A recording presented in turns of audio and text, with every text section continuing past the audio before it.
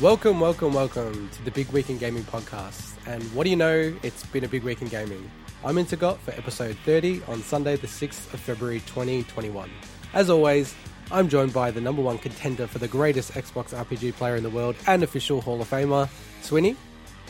Hello, and I'll just apologise that I think it's the 7th of Pretty sure February. it's the 7th, yeah. I was going to say the same thing. That's my fault. That's my fault. You've done me, Swinny. Yo!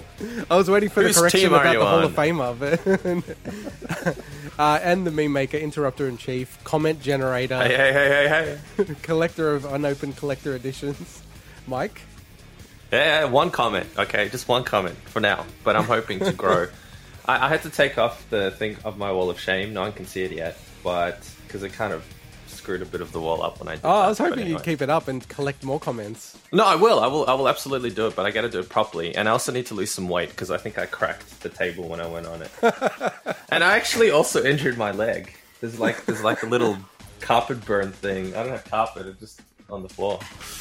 But it was worth it. We've got to commit to the bit. In this week's show, we'll be discussing Stadia shutting down first-party game development, BioWare dropping some massive Mass Effect news, and we choose our top 6 nominees for Game of Some Other Year, Oh, shit, top 2011. I did top 8. No, I'm just so gonna make some edits. that's correct. So because Okay. Swinny likes to be complicated, we're doing our personal top 8 in no order, and then we are whittling it down to 6 as a unified big wig group. No, That makes there's a mathematical sense. It's not about being complicated. You'll see when we get to discussion. There's a reason that I think it's a good idea to have it broaden that, but we'll get okay. there. I have a gut feel as well as to why you're saying that. I have a gut feel. So one thing is, well done for getting that massive Mass Effect bit right, because and you skipped it. I made it even more difficult in the run sheet. I said some massive new Mass Effect news, and I'm like, how is he going to tackle this? Is he going to do He it? did it. No, but he just did it differently. He just did it his own way. He is Bob Did it Law. my way. He's got the lob log. So, Mike, how are you going in your quest this year of buying less games? Obviously, you Good. wouldn't have bought any games Well- this week. And playing less games. I did. As far as my girlfriend's concerned, I didn't. As far as the rest of the world is concerned, I may have bought one. So that was the collector's edition of Soul Calibur. You couldn't even remember when the And game I was. hope she did not hear that. Which version of Soul Calibur? Yeah, what number? Just- 5? 6? I don't know. I love it. The one that's got the one that's got yeah, you guys know how much I play fighting games. The one That's that's so got funny. the one that's got Jerry from The Witcher on it. So why would That you one. buy it if you don't know what it is? Well, no, because I played them in the past and I actually enjoyed those games, and because it was $29, so I Okay. figured, that's not bad. I thought it was on Game And then, Pass. of course, yeah. Well, it It is turns on- out it it is is on on Game Game Pass, so I probably should have checked that first. So yeah, I got that. But other than that, I don't think I bought anything new. I did start and finish Shadow Complex. Initially, I such a good started game. it. I know, it's fantastic. I love it. Initially, I started it on the 360 version because I'm like, I don't want to spend another $20, just for an extra 30 FPS. But then I tried it on PC where I had a copy from ages ago, and I'm like, oh, this is really good. And then I'm like, I just want to chill in bed and play it. So then I had to spend another $20 and just buy it again for the 4th time or whatever that is now. And then I just played through the whole thing from So start to you finish. missed out because they gave that as a free upgrade to people for a while when they released it. Oh, what? Yeah, Yeah. damn it. And I missed out. Why You would know I do how that? That's fine. I have an obsession about getting all the Epic Game Store games, the freebies. Mm-hmm. I literally only have one that I'm missing, and it was the Sometimes very it's one. first one that they gave away, which was Shadow Complex Remastered. Uh, Maybe that's why it made me obsessed. It's not on the Switch, right? no, see, that it would be perfect for Oh, the Switch. so It'd be I'd such a buy nice thing it. for I'd the buy Switch. it if it was on Yeah. the Switch. Oh, I'd buy it again. I'll play through it again. It's weird. Like I mean, not that once you play it, it's not like there's different ways you can approach things. Maybe there's certain places you could try to shortcut stuff. Yeah, you can. But it's not really it's not the kind of game that is so vastly different the second time. But I'd still play it again just because it's so good. And the other thing that I started playing was Disco Elysium, which On is what? on PC. Okay. Is it out on? I know we talked about this, and I should know, but is it out on PS5 yet? It's not out yet. It's coming out on consoles. No, but it's not, I thought it was on the Switch for some reason, but maybe I'm wrong. No, they were talking about, I think, getting it on there as well, but I don't think it's on the Switch yet. No, so the new version, Director's Cut, is coming out on all the consoles and Switch and has additional content, voice acting, etc., etc. See, that would be, it'd be, once again, one of those games that would be awesome on the Switch. It'll just be perfect for the Switch, I think, as well. But it also feels just didn't wait for that, that's all. No, but I read a little bit about it. I didn't read anything to spoil the story and stuff like that, but I read that you can replay it again using different attributes, and it's worth the experience of seeing the different options and repercussions and stuff with a different type of character. It's coming out next month. It's coming out next month, and you'll get the free upgrade on PC. On the Switch. Well, you'll get a free upgrade on the PC as well. Maybe I should just wait then until the free upgrade. I don't think it'll fix it. So I had a couple of small issues with it. It froze once. You could still kind of like walk around for a bit, but all the menus were gone. I couldn't even press escape. Nothing worked. Oh. So there's like some little glitches like that, PC. Which isn't a huge issue, but that's PC for you. But yeah, looking forward to really playing through that. So far, it's been really cool. How about you, What about you guys? So I had planned on playing a new release this week, but unfortunately couldn't get my hands on it yet, which was Werewolf the Apocalypse. Oh, yeah. So if anyone doesn't know, Werewolf the Apocalypse is based on a tabletop series. So it's from the early 90s, there was a group of tabletop games that encompass what's called the World of Darkness, and Vampire the Masquerade is one of the other ones. So that's why you see, if anyone doesn't know, that's why you see so many different Vampire the Masquerade games. It's similar to Warhammer in a way where it's a tabletop franchise that then is licensed out to different developers. Is it made by the same people that made what's it called, Twilight and New Moon? Wait, different developers? Twilight and New Moon. Yeah. What are you talking about? It's such a bad joke. Bad joke is that all it is? It's such a bad joke, and you can't see his face as well. No, it's such a bad joke that I didn't even. I'm trying to understand. It can't be a joke. That can't be a joke because that's so bad. It's like turn full circle. Really? I can't make bad jokes. Come on, I'm the master of shitty jokes. Anyway, the joke last week was pretty good, falling off the table. That was funny. Now, I could get it digitally, but because this is a European-made action RPG, I'm like, look, I actually like those. Yeah, definitely. Cyanide, who's the developer, they have made some decent Eurojank. They actually made the Game of Thrones RPG game as well, which a lot of people didn't like, but I quite liked. Wait, the game as in the... Who would have guessed that Swinny the Contrarian liked it when everyone else disliked it?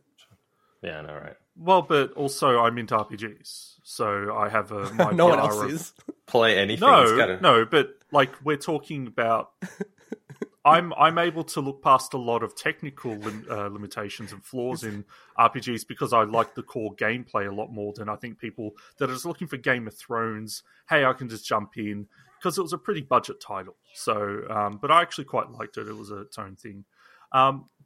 So I ended up just pre-ordering that. Ordering it from overseas because it wasn't released. How much was it in Australia?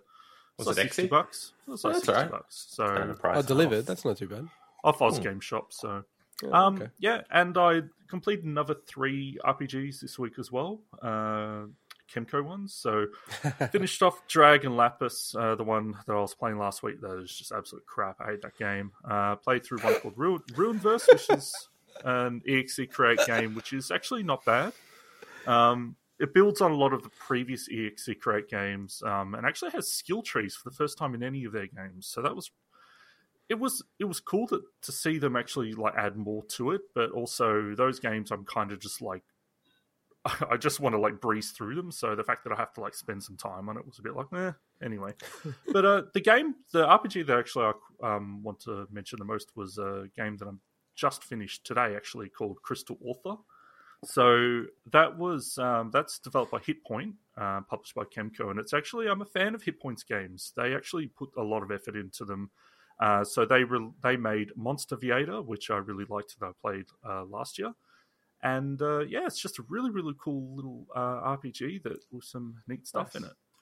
Can I make a quick shout out? What did you call that? Crystal Author? So it's called? Author, but spelled it's like Ortha. Crystal Author. Okay, right. Yeah. Just a quick shout out to Roy, one of our avid listeners, whose wife recently started getting into healing crystals. Good luck with that, buddy. Yeah, the last thing I wanted to mention, I need to get away It's from healing that. crystals. Is healing crystals. No, so I actually I started a new game of Dark Souls again. Oh my god. Of course you did. Probably already And- finished it. So I had the idea maybe I'll actually try to finish it before the podcast again. But then I got a bit into it and I'm like, what am I doing? Because It's like the 20th I've already time. got all these other games I really need to play. So what I decided to do instead was Yeah, what am I doing having fun playing a game I actually enjoy playing? Yeah, exactly. I want to play when I these. have this backlog of games I need to play for work. It's like these Chemco games that I hate. How dare they make me play the game with their Hey, skill tree hey. innovations? I liked 2 of the 3 that I mentioned, so I don't hate them all. But Dragon Lapis can go either. You're like that arrogant like runner. I'm just starting to learn to run, play a bit of Dark Souls, and you're like this marathon runner. And you hear that I'm running a bit. Okay, I got to run the same track as you and run around it 3 times before I've even gotten halfway. So exactly what he just did. what I decided to do with Dark Souls, and I think I have done this in the past, but I said I wanted to get myself a max plus 15 weapon as soon as I can, like basically almost speed run a spoiler goal alert. of getting a Spoiler max alert. weapon. If you did consider that That's a fine. spoiler, then you No, need no, to. it's I'm staring. So I ended up getting one maxed out before ringing any of the bells, so that was pretty cool. So You got yeah. one maxed out before Inter got even, created his character, I reckon, in the character creator. But yeah, it's who knows? Maybe I'll start another playthrough again this week and do something different. Of course you will. Well, You always go to your decks, though. You just love the decks. Every playthrough, just decks. My last full playthrough was a sorcery playthrough, so meh. Well, that was an outlier. Before that, it was all about the decks. It is all about the decks. I can't lie. So as you guys know, I was pretty sick last week. You know when you're really sick, when you can't do your hobbies. So I wasn't playing any games at all. For like, I don't know, 4 or 5 days. I was in bed and everything like that. But I felt a bit better this week. And I went back to Dark Souls. So now I'm up to Blighttown. But I haven't done much since then. Nice. Randomly, I also, because I had to get my PS3 working, I got this like really crazy HDMI switch, but it's actually really cool. I'm really happy with it. So I actually booted up Demon's Souls again. And it's really weird playing it again now that I've played a bunch of Dark Souls. Because I'm just like plowing through all the enemies. Whereas before it was like Nice. these, dramatic battles with like, one The first hollow. enemy. Yeah. And now it's just like, ooh, kill this, move on. So, and I think that game, the starting classes make a lot of difference. Like if you go royalty, you just smash people. But before I go on, I want to call someone out. I want to call out a terrible recommendation. What? I want to call out Swinny for the nomination for terrible recommendation for the Sudoku game last week. Oh. What? Sudoku? Yeah, so Sudoku? Yeah. Okay. So, What? All right. I'm keen to hear this. I play we- that game every day. we have a very good segment, my favorite segment, you may say, the bargain bin, where we, analyze the market. We run machine learning algorithms to pick the best games to recommend you find folk. And Sophisticated neural networks on that. Swinny recommended, what was it, Sudoku Relax 4, something like that? Sudoku. Winter? Yeah. Yeah, that one. Yeah. Anyway, so you recommended that. I got that game. I like to play these games. I like to play chess, and it's like, you play chess. I want to play Picross. I play Picross. I don't want Picross to tell me what moves I should make or give me hints or give me all the insights into the board. Or if I was playing chess, I don't want it to be like, this move is an 80% correct move, right? With the Sudoku game, or like whatever tile you're on, it actually tells you, here are all the other tiles, here are all the other numbers on the board that I've already taken. You know how like Sudoku works. Sudoku. And- you can't turn that off? No. Huh. So to me, it totally ruins the game. It's like, this is the easiest, like, ridiculous... It's like not even the same game. It's in the title. Sudoku Relax. It's a chill Sudoku game. I do get relaxed playing Sudoku. It's paint by numbers, Sudoku. Yes, it's paint by yes. numbers. That's Yeah, what I said. exactly. It's paint by numbers. So it's just a chill. It's just a chill. That's what I said. It's got lots of quality of life stuff. That's exactly what. But I that's said. not quality of life when it does the job for you. It's like not Hey, playing the same game. That probably is the definition It of was quality of life. $1.50. If you get things to do your job It was for you. $1.50. I'm sure you can move on with your life if you didn't like this. I think it was $1.40, but I'm very. I expect my payment in the mail, Swinny. All right, I'll give it. Beam it through. Hey, I'll on that note, I'll put the $1.40 in between my knuckles and deliver it to you next time.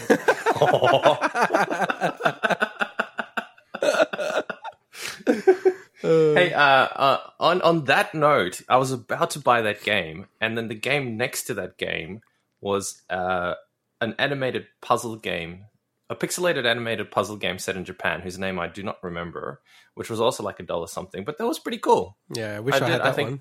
2 of the puzzles, and it's you can. There's different difficulties. Is there a which name? changes the puzzle Is there pieces. a name for the game? I no, because I don't have my Switch with me. But look Soul it up. Calibur It's 5. Soul Calibur. By the 12. way, I didn't want to say it, but you're talking about Soul Calibur 6. I don't want to cut the 6. correction next week. No, I think it was 6 actually. Of course it was 6. The one I told you, it's the one that's got Jerry, the dude from the Witcherer. Jerry Seinfeld, Yeah. The Witcher. That's the one. It's got him in it on the cover and stuff. So I also went back to Astro, and I don't like because there's a really cool speedrunning end game to Astro.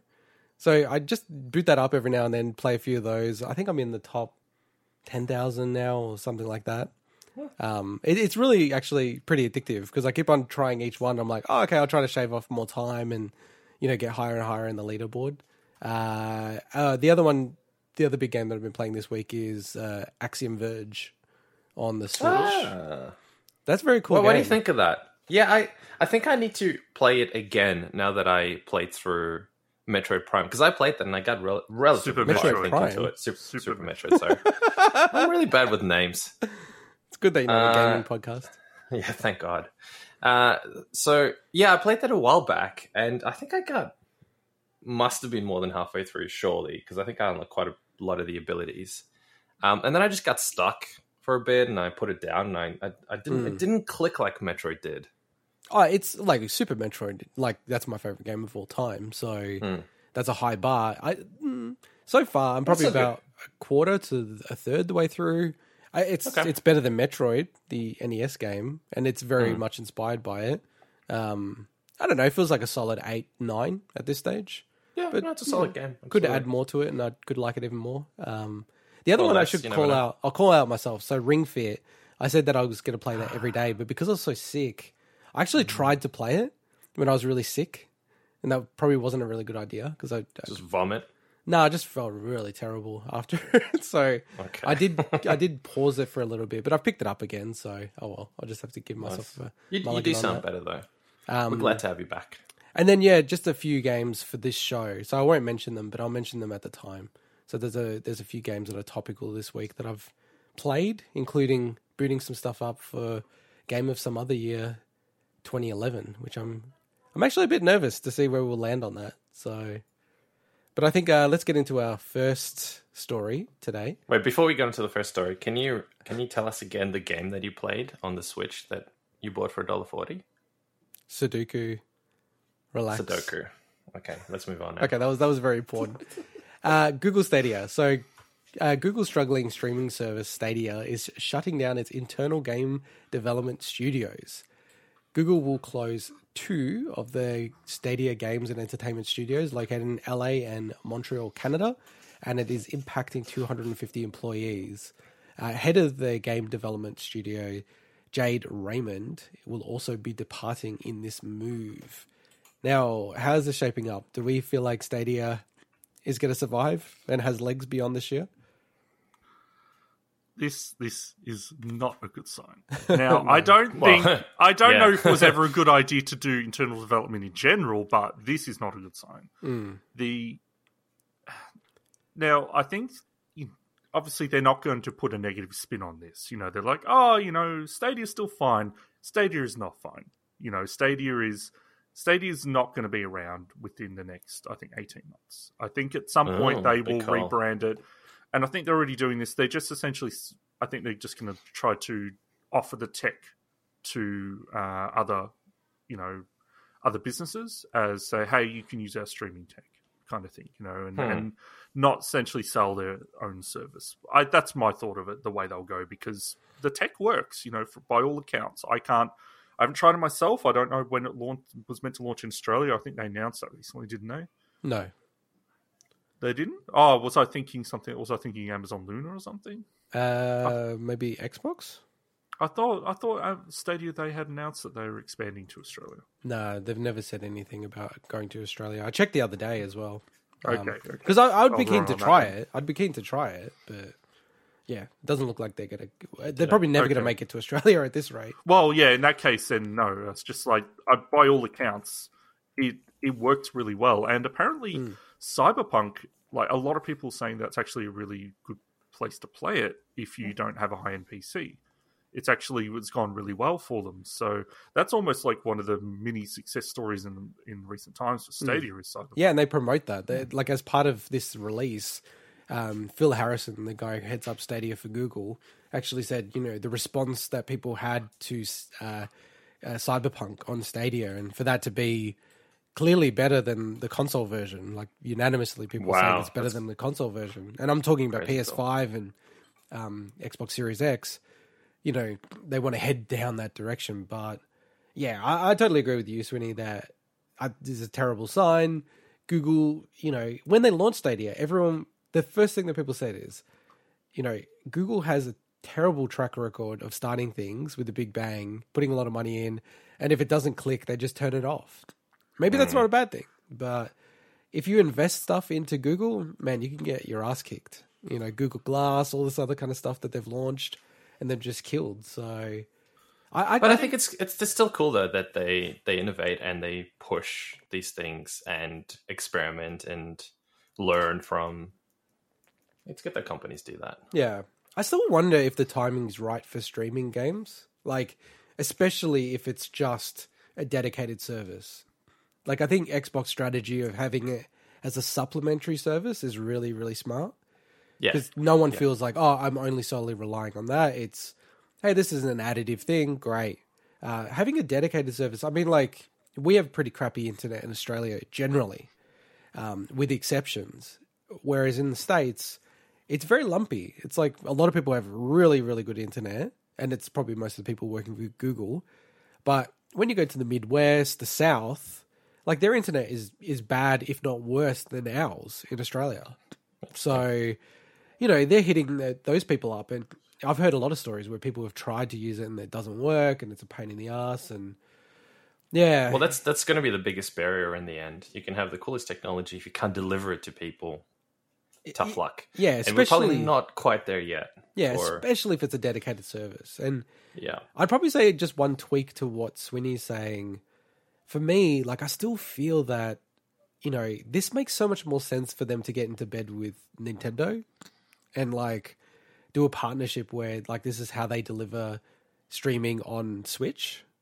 Like Stadia on Switch, to me is pretty cool, compelling proposition. Because as when you said, like I don't think anyone has said another streaming service is better than Stadia. Maybe it's the equal, but it's certainly not better than Stadia. And I think that's one thing that like Nintendo really needs to leverage for next gen games to come to Switch. I think at this point though they should not associate any of that, if that ever happens, with the Stadia brand, because the Stadia brand it's just bad news at this point. They can they should use the tech, but to say, oh, it's powered by Stadia or something like that's not. Yeah. I don't think that's going to help anyone unless they really do have long term plans, and we are, I guess, not giving them enough credit for that.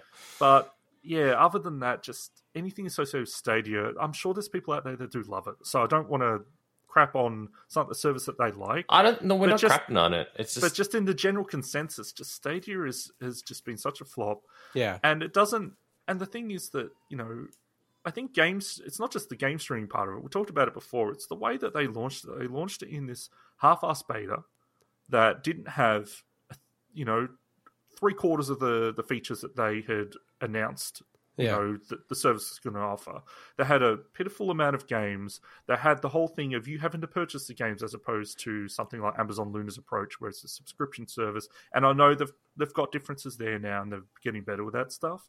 But it was just all round. They just failed it. They really did. Yeah, we're totally not crapping on it. But no, we're not. And look, no, love it. We're not. And I think love it or hate it, there's one thing that I think everyone agrees on, and that's the fact that Jade Raymond is freaking hot. Just woo. You know, Mike, from like 10 years ago when she was working on Assassin's Creed. Oh my god, Mike! I thought, no joke. Before the podcast, we do a bit of chat about what we should do. I'm thinking to Mike. I'm like, Mike, don't say anything about Jade Raymond because that's just going to make us look bad. No, look. And I gave you too much credit. I'm sorry. I had a crush on her like 10 years ago or whenever that was. Like a major crush on her, and then I totally forgot about her. And she popped up again, and the name just reignited all these emotions in my head. Okay, all right. And I had to let it out. But now I've learned to give that warning next time. Just getting back to the story though, because I mean, like, this isn't a story of Stadia ending; it's a story of their studio ending. Although like you could mount the argument quite easily, they don't need an internal studio. I still feel like that promise of cloud gaming, like everything living in the cloud and the game living in the cloud, hasn't been realized of, how you can have a really crazy innovation there. Like, I feel like if you gave that dynamic to Nintendo, they love these kind of gimmicks. Like, give them a crazy gimmick and they can come up with some really wild idea. And for me, like, having a world where, you do have like 10,000 people in it would be really, really cool. Like, in a way that is super dynamic, and because it's all like in the cloud, you can do things that you just literally cannot do currently in any form. Like Second Life, but without needing the client. Yeah, but I mean, you already have like MMOs and all that kind of stuff. But I more mean like the fact that it's all running, all the logic is running in the cloud. Yeah, actually, that's a huge difference. Means the interaction that people can have with it is just like astronomically different. Hey, that actually reminded me, somewhat topical. Since you spoke about having a PlayStation 3 and opening it and booting it up again, whatever happened to PlayStation Home? Was that virtual? They shut it down. Is that still going? They shut it down? Okay, wow. I haven't, it lasted for a while. That since then. Yeah, it lasted for a while. It was really cool. Like, just setting up your home and stuff like that was different. It was really different, yeah. I like, that's what I love about the game industry. Like, they're always willing to do crazy different things rather than just sit on their laurels. It's almost like very focused on the innovation part of it. I think that's awesome. And, even if only 20% of these ventures succeed, I'm glad that the industry tries to do these things. No, that's definitely true. So. Awesome. And let's move on to Mass Effect. So now we finally have the update where we know much more about the game, and including its release date, which is the 14th of May. So we also know that the game will only release on PlayStation 4, Xbox One, and PC. And one thing that was dropped, and we'll talk about it shortly, but that the game is actually still running on Unreal Engine 3, which is where the original games were actually coded on. So that's where you will not see, things like ray tracing, and it's extremely unlikely that you will see it ported to the PS5 or Series X, because it sort of just makes no sense, given that they're touching it up right now. But I mean, it's still fine, right? Because you still get the 60 FPS scaled up on the new hardware. So. Yeah. So I think, like, as what Sweeney's got in the notes, we know that 60 FPS on the PS4 Pro and Xbox One X and PC, but it's unclear if the PS4 base model and Xbox One base model is 60 frames per second. And then it also has 4K 60 on the next-gen consoles. So it will take advantage of them, but it's not dedicated because it is running on a very, very, very old engine now. Like, I think Unreal Engine 3 was something like 2006 from memory. So it's a very, very old engine, really. And Sweeney, I wanted you to cover Mass Effect 1 changes, given how passionate you are in stirring up conversation there as well. Yeah, so they did talk quite a bit about the changes they're making in Mass Effect 1, and they've outright said that, it's getting the most changes, and the outlets that got access to, and access to, I guess, more footage of the game and spoke to BioWare and whatnot. Also, confirmed a lot more specific details about Mass Effect 1. But they have reworked essentially, honestly, massively reworked a lot of the visuals, especially when you start looking at places like Eden Prime and Vermeer, where they almost look like they're completely different environments. And I'm okay with that. The Mass Effect 1 definitely had a look to it in its environments that were a bit sterile. So I think that it's actually good that they're adding a bit more life to it. I think they chose very poor screenshots to show off a lot of the differences, the comparisons, where they're just like, here's a massive lens flare. So then everyone's talking like, is J.J. Abrams handling every single screenshot just had so much lens flare? It was ridiculous. Because if you actually look at some of the... Yeah, if you look at some of the footage and everything, like it actually looks pretty nice. Yeah. They've also redesigned the HUD, which, look, makes sense, but I'm not a fan of. And I guess to go on top of what Intergot was saying, the reason why I'm passionate about it is because from the beginning when they announced this, that I stated Mass Effect 1 is my favorite Mass Effect game. Yes, it's the most RPG-like one, right? Correct. But I've been thinking about it too, and it's the best. So it's your favorite as well, Mike. Yeah, I was thinking about this the other day, sort of thinking about the different locations, characters, etc. And obviously 2 and 3 were more polished, but number 1, just the impact the story had, the generational leap in graphics and stuff, because it was one of the first 360 games that I think came out. Or at least that I played. So yeah. The difference for me is I actually prefer the way that Mass Effect 1 plays as well, which is not going to be... That's just the way... That's just my opinion. And my worry was that they would... And a lot of people want this, would have changed it to play essentially like Mass Effect 2 and 3.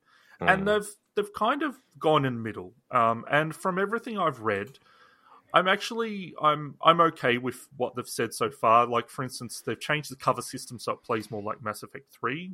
The cover system Mass Effect 1 was quite spotty and quite glitchy at times. And they've just, made gameplay tweaks along the lines of having a dedicated melee button, which is okay. That doesn't worry me.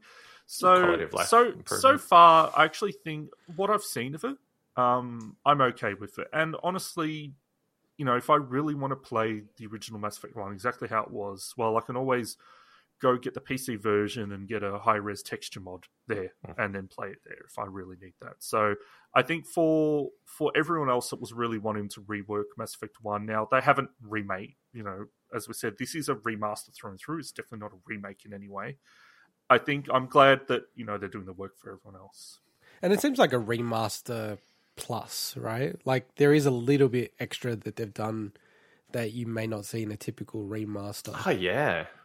Well, yeah, it's an interesting one because it's not a remake, obviously, it's a remaster, but I really do feel that and I think maybe Swinny, if you go through the list of changes being made, it'll highlight some of these things a bit more.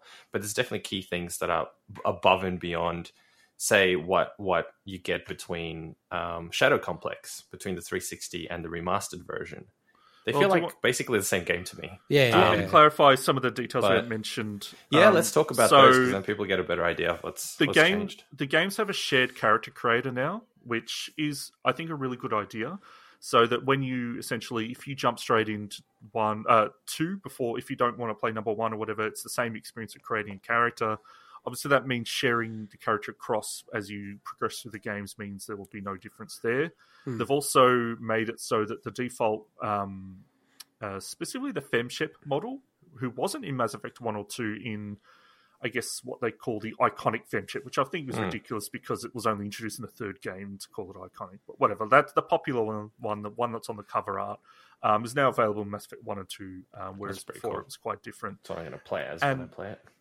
And we mentioned before when we've covered this that it obviously includes all the base games, but includes all the DLC packs, but they've clarified there's one that's not included, which is Pinnacle Station for Mass Effect 1, which is not a big loss.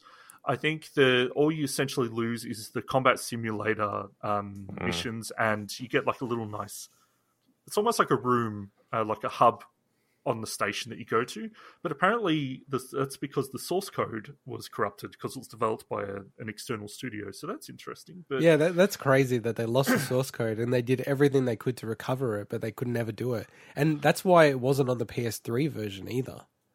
Well, that's interesting, actually. I didn't realize that. But I'm glad that it was that one and not Bring Down the Sky, which is the one that introduced the Batarians for the first time. Or, like, they talked about Batarians, but you hadn't seen them.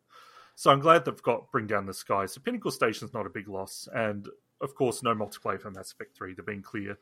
Pretty much early on, all the rumours were saying there'd be no multiplayer. Bummer. I was in the top 10 at one stage in that game in all of Oceania. I'm not even kidding. And I think your brother-in-law was number 1 or something at one stage. Yeah, you guys were insane with. I wasn't a big fan, but I know people loved it. So it is a shame for people that did love it. But I understand why they haven't included it. Yeah, we've mentioned before that it was all built around microtransactions, and they'd have to probably rework the way that all the progression worked in, because I don't think people would let the loot boxes fly these days that were in Mass Effect 3 multiplayer. Not the way they were implemented back then. No. And there's a whole lot of other specific details, a lot of them, and there will be in our show notes as well about Mass Effect 1, the changes they made. Probably the one that most people probably enjoy is the fact that the elevator sequences are much faster now, and you can skip them, which means that if you want to get, because the way they built it in is you could hear about the news reports and it reacted to what you did in the game as you went throughout the game in the elevators. So if you wanted to hear that, you still have the option. So that's really good that they just didn't make them quick. You can still kind of experience that part of it. And what do you guys feel about this whole remaster versus remake thing? Because I feel like it's almost like the reaction that people had to Mario 3D All-Stars was, this is terrible. Like, they're just repackaging 3 ROMs and sending it out there. Which this feels like more than that, though. But they did do work on those games. That's the thing I don't understand. It feels like a double standard to me. I don't know what people expect. So obviously, I don't think BioWare in this moment in time has the budget to remake Mass Effect 1, 2, and 3. And I think, what's the point? I think their resources are much better spent going to the next step of the series. But at the same time, you don't want to just release a product that's literally just the higher resolution skinning of the existing one running at 60 FPS. It's going to piss a bunch of people off, and it's just going to look like a massive money grab. That's what a lot of people wanted. That's all I wanted. I just wanted these games at 60 and with a nice coat of paint. No, but see, Mike, that's my contention here, because I feel in general, and not everyone, but in general, people are pretty happy with this package and what they're doing here. No, this is it's sounding really good to me. Yeah, it's sounding like they've struck a really good balance where they're not drastically changing or remastering the entire thing or redoing the entire thing from scratch. They're remastering, but adding a lot of quality of life improvements and a lot of graphical improvements, etc., that I think aren't changing the core game. So people will still have that core experience that they enjoyed years back. But people new to the series that haven't had that chance get all the good quality of life improvements and graphical updates and all that stuff. I think to expect remakes of games that are only 13 years old is a bit much. Now, I know Demon's Souls obviously got a remake. I think Demon's Souls is a bit of a special case because it's a Sony-owned IP. It's a very special case. And it was also, it had a lot more potential to reach to a new audience as well. Yeah, and it's also the starter of the Souls-inspired Souls-like games. So. Yeah, it is. But I think, I think Mass Effect 1 as a remake makes sense, but not as a trilogy as a remake. Because honestly, Mass Effect 2 and Mass Effect 3 still feel like relatively modern games in a lot of ways. Gameplay-wise and everything, absolutely. Yeah. Number 1, I played it relatively recently, and especially after playing 2 and 3. The mechanics have aged a bit, but I'm with you on that one. I actually enjoy the mechanics the way they are, and it also felt different. It's weird. It actually felt fresh, because I played 2 and then I played 3, and I hadn't played 1 for ages. Then when I went back to 1, it felt fresh and different to 2 and 3. That's why I'm okay with them keeping it on that engine, because if there was any risk of it feeling different, then I think I'm happy that we're just getting nice new versions. This is what I wanted all along. Just 60 frames a second, nice up-res textures, and Well- I can experience these games again. Well, just on that though, like you can even see with what Bluepoint did with Demon's Souls that they kept the same base engine for the gameplay logic, but then were able to put a wrapper around the whole game to make it look phenomenal. So That's true, You can do those things, but I think Mike's ultimately right here, where they just need a W, they need a win in their column. BioWare, right? Yeah. And it's like you go make yeah. a remake of, just say you did make Mass Effect 1 remake and it doesn't turn out like Final Fantasy 7 remake or Resident Evil 2 remake and it's a dud, like it almost will kill them. So whereas this, it feels like you almost can't stuff it up because you're literally pulling the game, the original code, and just, patching the latest Unreal Engine 3. In theory, you shouldn't, because you're not going to piss existing players off. The only thing you might do is you might not get modern players that haven't played that on board because they're used to all these mechanics that the game doesn't have. I'm interested in it. So, like, given that it's like Unreal Engine 3, all these other things, I think I'll just wait until the reviews come out, like, especially, the few days before it launches. And if they're looking pretty healthy, I'll probably pick it up on day one and start playing it. Because it is a part of my Dirty Dozen, Mass Effect 1, so I do need to play it this year. I absolutely will get it day one. You're getting it day one as well? Okay. I'm going to get it regardless of reviews, to be honest, because I think it's worth it. And I know this is going to sound stupid, but because of where BioWare are now with everything that's going on, it's not that I think they deserve my money or anything, but indirectly they deserve to get the message that people love the series and we want more of the series. But they're already making it. So, yeah, that trailer. We'll see how that turns out, but yeah. I'll just give you cool. not so much a warning, just, Mass Effect 1, the original, was a notoriously buggy game in general, and they didn't patch all of that out, so... Nice. Good. I'm hoping that they at least did some work around that stuff, and I know that one of the problems, like, the Matriarch Benezia fight, so they've fixed that up a bit, and I remember starting that fight and then getting turned into a pretzel. Like, literally, my character model was like twisted like a pretzel at the start. So I'm glad that they've at least fixed that a bit. But yeah, no, it's exciting. It's exciting. And Mike, the key question here is: are you going to get the collector edition? the legendary cache. No. So Mike, as of a few months ago, would have jumped on that. Absolutely. New Mike that is becoming a bit of a minimalist or trying to be a bit of a minimalist, probably not. So. Probably. You need the N7 helmet for the show. I don't think I will. Honestly, the first thing I thought when I saw that is I need that helmet for the show. I like how you guys are constantly saying, for the show, I need to get this for the show. For the 3 people that are tuning in to see us with stupid helmet on. I'm sorry, the thousands. I often get 2 or 3 people mixed up with thousands. Sure. Yeah, absolutely would. I mean, look, so you get the helmet. You get the helmet, you get the steel. So first of all, you do not get the game with the legendary cache. It's just a cache. It's a separate thing, kind of the way I believe Rockstar did that with Red Dead Redemption. I don't mind that. I think it's good. I think it's fine. It's an option. You don't, because I find, and maybe this is where they're coming from. I'm sure they did research on this. I find that personally, what happens is sometimes I'll get a collector's edition. And, the game comes with it, and I'll open it up, and then I'm like, I just open up the collector's edition. It's not really a collector's thing in some ways now. I mean, it still is, but true hardcore collectors wouldn't have even opened that thing. They would have left it in the package, right? So they would have gone out and bought another copy of the game just to play the game. But I don't want a digital holding version. On to the... I don't want a digital version of the game. That's what I always have an issue with these collector's editions. They almost always give you a digital version of the game. Usually they do, but I think this is really good because they don't give you anything. This is like an optional thing. If you want collectible stuff, you can get this edition. Agree. And then you can choose to get whatever copy of the game you want on whatever platform you want, which I think is also cool.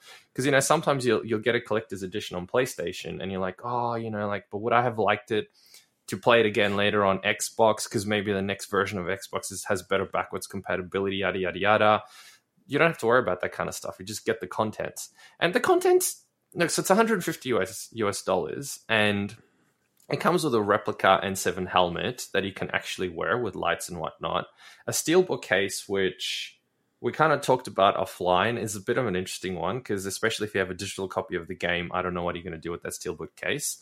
an art print, an enamel spinner pin, kind of interesting. An acceptance letter, which I think is a little gimmicky, but hey, it's it's a collector's thing. Why not? And I think if you do it via the BioWare store, you also get an exclusive FemShep canvas print.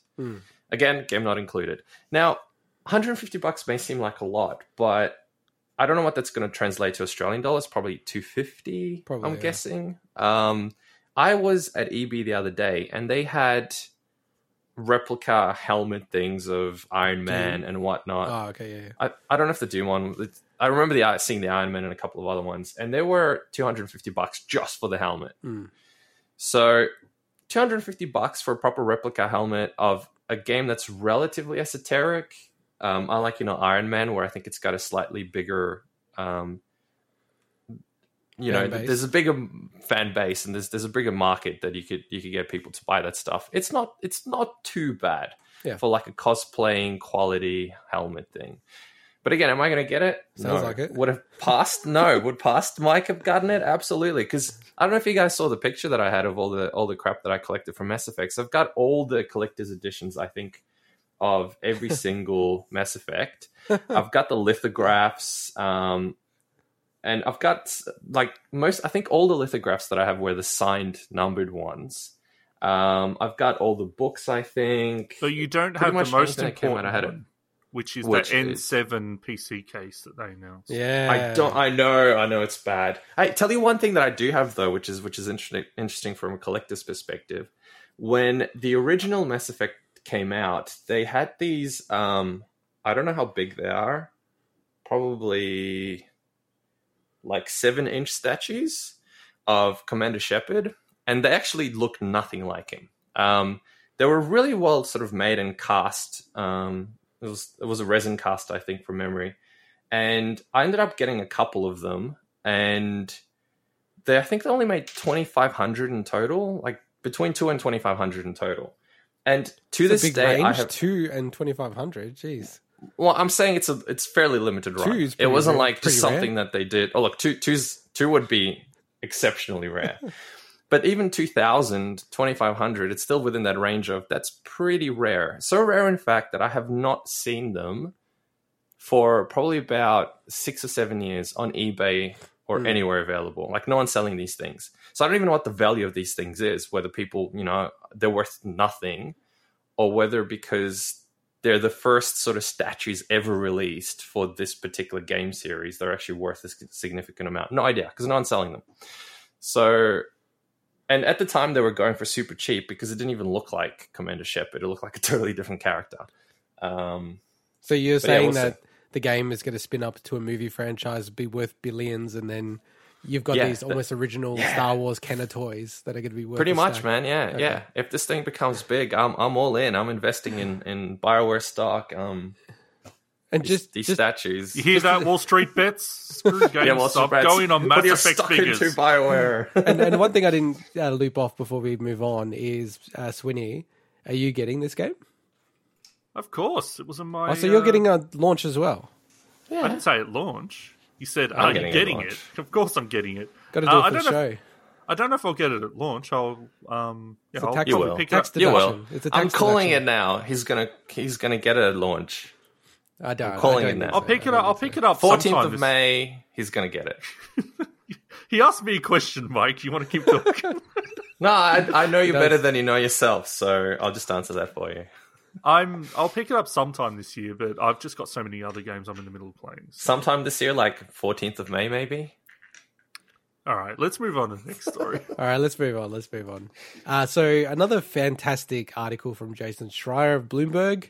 I feel like almost half the articles he writes we cover on the show, but he does have a lot of good detail. Well, it's become a virtuous circle for him, right? It's people go to him because they can trust him with these kind of stories, and and then obviously more people go to him, and then he writes great stories, and it keeps on returning. And so he has collaborators on this. So in this particular one that we're about to talk about, as Priya Anand was a collaborator. Yeah, that's right. Yeah, he always has collaborators in these stories now versus when he was at Kotaku, it was not as common. So it was a really interesting article. We'll post a link to it in the show notes and then on the YouTube clip as well when we'll cover it. But really, it was giving an insight into Amazon Game Studios, the history of Amazon Game Studios, the leader, Mike Frazzini, who's the VP of Frazzini games. or Frazzini? Frazzini. Like pizza. Frazzini. I don't know. Frazzini. And yeah, he interviewed 30 current and former Amazon employees, so good little subset there. And just really their approach to gaming, the gaming industry, how they want to develop games. And, you know, in a word, it's really, you know, they're trying to build games the way that Amazon does everything else, because their view is their Amazon way and their Amazon process generates the right outcomes. It doesn't matter what field you're in. But I think, you know, things like the Fire phone kind of demonstrate that sometimes those things don't work. I'm sure there's a lot of internal stuff that never really worked that wasn't even spoken about. Yeah. And I mean, like, you know, through work, we chat to Amazon every now and then. And, you know, one big thing for them, like Amazon, is trying to do new things and just putting things out there. If they work, great. If they don't, move on. So let the market decide, let customers decide what you like. So what were the big standouts for you, Swinny, in this article? So they definitely it's a damning profile of Frazzini, really. So I remember when it was announced that they're starting, you know, they're moving to games and everything, that I remember a lot of the industry talking quite a bit about it. It was, you know, it was the headline news at the time. No one was talking about this guy. And that just goes to show you that he really had no experience at all in the games industry. He was an Amazon lifer, apparently, or is an Amazon lifer. And I think that, you know, looking at the history of what they've done, so, you know, apparently led the acquisition of Twitch in 2014, which is, I got to commend them, was probably the best decision they've made in gaming. I don't know if it's financially been worthwhile for them, but Twitch has only grown and grown since 2014. Best decision in gaming. That's a big call. Let me for them. No, to for buy their it was a massively no. good decision. I mean for Amazon, their best decision. Oh, in their I thought you said in general, but I'm no. But pause for a second. Like, to be honest, Twitch is worth probably like $80 billion now, and they bought it for less than $1 billion. Yeah, so I was about to say, that's what I was saying. Cheap. It's like, that has, Cheap. I don't want to say this guy hasn't done anything worthwhile. That was a huge get for them. No, I'm like stuck on your point now, like, because I love business side of gaming. Your random comment, which you didn't actually mean, that it might actually be like the best decision in gaming to buy Twitch, because no one is even competing against Twitch. And all the others basically closed down. You know, Microsoft bought Mixer, didn't they? And that didn't really work. Yeah, it was a really good, smart decision. So, you know, people might shit on Mike, the other Mike, because of all the other decisions that may not have worked well because of his inexperience in the industry. But from a business perspective, he's also made some pretty smart decisions, clearly, when it comes to stuff like Twitch. But also, like, I think it's an interesting one since we're talking about a leader having to have experience in a particular field. I think, generally speaking, absolutely they do, especially with something like gaming. But then, if I think of someone like Phil Spencer, I don't know his full history, but I don't remember him working as a game developer within Microsoft, or he did software, but he didn't really do gaming. Yet he, you know, became the head of the Xbox platforms, I think, didn't he? Or the head of gaming at Microsoft. And he did a bloody excellent job at it. So I think it also depends on the person, on the culture. There's a lot of different things. I think he came up through the education, like they were doing educational software and stuff. So I think that's it's different though, right? It's not gaming. So, I mean, there's obviously commonalities and stuff like that and key learnings. But what I'm saying is he wasn't a traditional person that worked as a producer in the gaming industry or anything like that, right? He wasn't a developer in gaming or anything like that. Unless he's the one that did that puzzle that you guys remember in Encarta, you had that, what was it called again? That maze quest thing where you had to go through that maze and answer Encarta questions. I don't know what the hell you're talking about. The whole you reason can remember that. Okay, the whole reason I was bringing it up, Mike, was because the fact that they went out then and they essentially brought in a lot of big names in the industry. Yeah. Who have all left. Now, 6 years across that time, that's quite a long amount of time. I'm not saying it's they joined and then left right away, but apparently just trying to conform to the Amazon way of working just didn't work for these developers. And that's what this whole article is about. It's just, you know, by all accounts, from these sources that it just sounds like it's just been a really, really troublesome experience working on game development. And the fact that they've only released 2 titles since the studio began, and both have been taken off sale or delisted. So one is the Grand Tour, so based on the BBC car show, or no, BBC, sorry, Amazon car show. Yeah, that's it. Yeah, I know. Sorry, Amazon. Hey, I corrected myself quickly. Amazon Prime. Amazon Prime car show, Amazon and Prime now, yeah. Crucible, which was essentially basically like an Overwatch style game. They were taking, Grand Tour. I remember when that was announced, it was like, okay, cool. It's made by Amazon. That's weird. That was the kind of, I think, the reaction a lot of people had. And Crucible has been the only other thing they've actually managed to get out the door, and they took that down straight away. Which is unbelievable. Like, how often do you see games get, unilaterally delisted? You know what I mean? It's kind of strange. It's very rare. Yeah. But see, here's the thing. The games you guys just mentioned, I think ultimately it's not about necessarily that. Well, obviously it's a lot to do with Mike being the head and making the key decisions, absolutely. But I think what ultimately the real problem is they got a bunch of people who were in the gaming industry, were probably passionate about what they did, put them into a pure corporate environment where it was literally just make games that can make us billions. It's got to be $1 billion game. It wasn't so much make games that you're passionate about, make games that you think people will ultimately find it fun. It was make games that can be $1 billion game. Yeah. And I think that mentality right off the bat is just a shit mentality to have for something that in gaming is supposed to be about enjoyment. And you could see they did that because they literally just went out and tried to copy all the popular games that were out there. Yeah. Overwatch, copy that. It's such a shit sort of pure business driven mentality to have that I can see how that would be completely demotivational for the people that work in that business. So if you're a developer and you're constantly being shoved down your throat that we need to make this game because it's got to make money, and that's what the game is all about, you're going to lose your passion for that field. And it's no surprise that people left. It's not just that. It's also the fact that they went all in on Lumberyard. And that as well, yeah. Yeah. So they basically, can you explain what Lumberyard? Just give a bit of context. So Crytek is very well known, like the Crysis games and things like that, and they essentially licensed technology or stuff that they'd been working on to create their proprietary engine, Lumberyard, instead of going out and using Unreal Engine or anything else that's out there in a known quantity. And I don't think that's the idea is not a bad idea for Amazon, such a big company, to create their own engine. I'm saying that's a bad idea. But I know that after a while, it almost became a running joke when I would listen to people talking about the struggles at the studio across the years. It's like, Lumberyard, like, what are they doing? Like, where are the games coming out of this, And I think there's a quote in the article that basically says, like, a common saying was that Lumberyard is killing this company. Like, apparently it was just, it is, they're still using it by all accounts.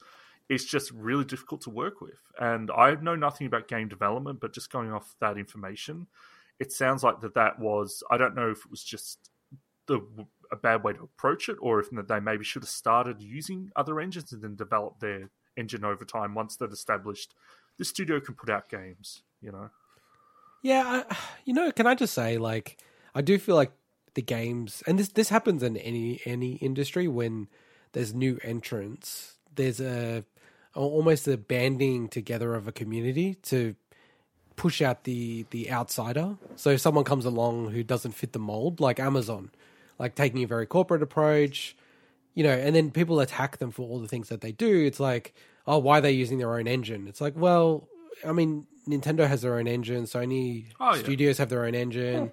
Like, they started with their own engine. Like, that's not an uncommon thing. I totally understand the logic of what people are saying on the counter side, but at the same time, having your own IP and your own special sauce is quite critical as well. And then that generates a special look and feel for your games. And then, with the Mike Frazzini guy, it's like, because he's not from the games industry, it's like, okay, he can't be a good leader for a games company. I mean, like, look at Kurt Schilling. He's taught us that, you don't have to be in the games industry to be, That's what I was saying at the start. a very important owner. Look at Phil Spencer. But like one thing, like for me, my huge takeaway is it's so interesting that Andy Jassy, who is going to be the new CEO for Amazon, he is fully committed again to Amazon being in the gaming space and keeping the game studio going. Well, no, Are you surprised by that? Or? Yeah, no, because Amazon are pretty brutal as well. Like they'll kill things that aren't working. No, they're brutal. Amazon, no. Yeah, but okay. The gaming industry is bigger than the film industry now. Oh, much If bigger. you were Amazon, why the hell would you not keep pushing to break into the gaming industry when it's the biggest market by far? Because they're spending gonna $500 keep billion doing it. each year on it. and They it's will not keep. making They any don't money. give a shit. They don't give a shit. Bezos won't care. It's like No, that's- keep so, spending okay. the money until something works. Okay, Guaranteed. Mike, There's no Mike, way they're going to give up on Mike, it. So I've read and I know a lot about Amazon. Like what you're saying, you obviously don't know anything about Amazon. Amazon No, is like not enough to. one of the most frugal companies going around. Like they have money to burn and they do not do that. That's So not even their No, I style. get that. In but the article, they talked about frugal is like one of their corporate values. Yeah. Look, I know. I read that part too. But all I'm saying is there is no way in hell Amazon are going to give up. I will make a bet with you guys. I will. You can tar and feather me, and I will run down Burke Street Mall. If Amazon completely pull out of the gaming industry, they will not do that. I want to take Ever. that bet just so you I'm do happy to it. take that bet. I know he's saying ever. I'm happy to take that bet. Now he's thinking. Probably for probably audio ever. listeners, ever. Probably ever. He's going to say ever. Yeah. I just don't think. I think it's too much All right, of let's too take much that of a bet. market for them to go screw this. We basically can't lose this bet because our This is going to seriously suck Yes. on me. Yes. Yeah, exactly. Because we can't lose. You can't. We can't Wait, hang lose on. this. You don't. Wait, hang on. There's not even exactly. So you said can't ever. possibly You lose. said This is ever. all against You me now. idiot. What's going to really suck is if this thing ever becomes really popular, and like 3 years from now, Amazon release, they go like, we're out of the gaming industry. We don't give a shit about this anymore. And we have like 1 million listeners, and I got to run down Burke Street with feathers on me. I've literally put in the show notes. Like I press my little button to mark. Okay, the that's fine. timestamp. I said it. then It's out there now. We can put it into the actual notes of the show where Mike is. Okay. I think Mike's Publicly just been declared. waiting for an opportunity to actually make that bet, I think. Yeah, I think so. Oh, absolutely. Yeah. Since I was a little child, I always wanted to make a bet that I have to run down Burke Street Mall. And we haven't touched Tied on and it just feathered. yet. But before we move on, so one of the games they announced. I got to handle this properly. One of the new games they announced a while back, but it's this MMO called New World, and it was scheduled to be released this year, even last year potentially, but now it's been delayed again. And essentially, what the game's premise is, and this is unbelievable, that it's set in basically the 16th century in America. Well, is it America, Swinny? No. No, So- it's a fictional. It's like an It's a American fictional- setting, but it's like an fictional, American yeah. setting. Yeah. And you play the part of a colonizer going into a new world and killing the native inhabitants. This is all correct, right, Swinny? So no, the way I look at this is I think that I wouldn't actually take their description as probably the best. I think you need to actually like look into what New World is a Yeah. bit more. But what they've said is basically I think that there was content in the game that people could definitely consider racially insensitive. Well, so I'll I say think like that this, to Winnie. say This is- that you are a colonizer coming in, no, I don't think it's like that. Greedfall had the same issue. I was going to mention Greedfall. Yeah, they had the how did same they get around issue that? where it's all about how you approach that situation. Because I think there's interesting stories to tell in a setting like that. It's all about it's all about the tact that you take and the approach that you take. Well, this is off Wikipedia now, right? So set in the mid-1600s, players colonize a fictional land modeled after colonial America in the Atlantic Ocean. Like, Yeah. can I just say it like this, Winnie? So you even called this out last week. So, jump on the YouTube clips if you want to check this out. But Swinny had his final thoughts on Valhalla. And you're like, ultimately, you're playing a bad person, right? Now, the game is not marketed as, hey, you're playing a bad guy. You're playing a villain. You're playing someone who's pillaging and killing and doing all this horrible stuff, are you? Like, they don't market it like that. And I feel like this game, like, essentially, when you boil it down, that's what they're saying the game is about. You go But to you a don't- land you and you don't kill know- the No, inhabitants. but that's what I'm saying is Yeah. like you have to know: is your character literally going around killing people, or is it more about doing quests to build relationships? Like, because there's different ways you can approach that stuff, and there's always going to be people that just don't like the idea of any setting like that at all. So I completely understand. You know what? I don't get either. I'm maybe I've never seen a screenshot that actually shows what this article is even talking about. Like, what are these people? What do these enemies look like? That are they?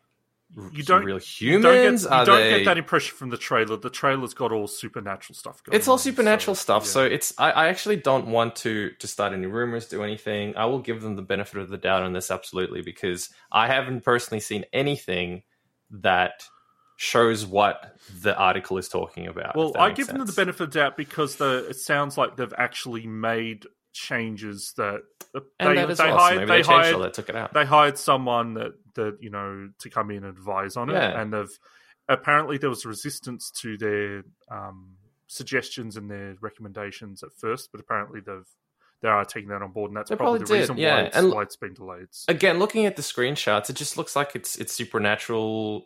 It's got a very supernatural theme. It just happens to be set in, and it doesn't even look like the US. Looking at the screenshots, I get that it could very sort of broadly have that location setting. It absolutely does, but there's so many parts in it where I'm like, is that really?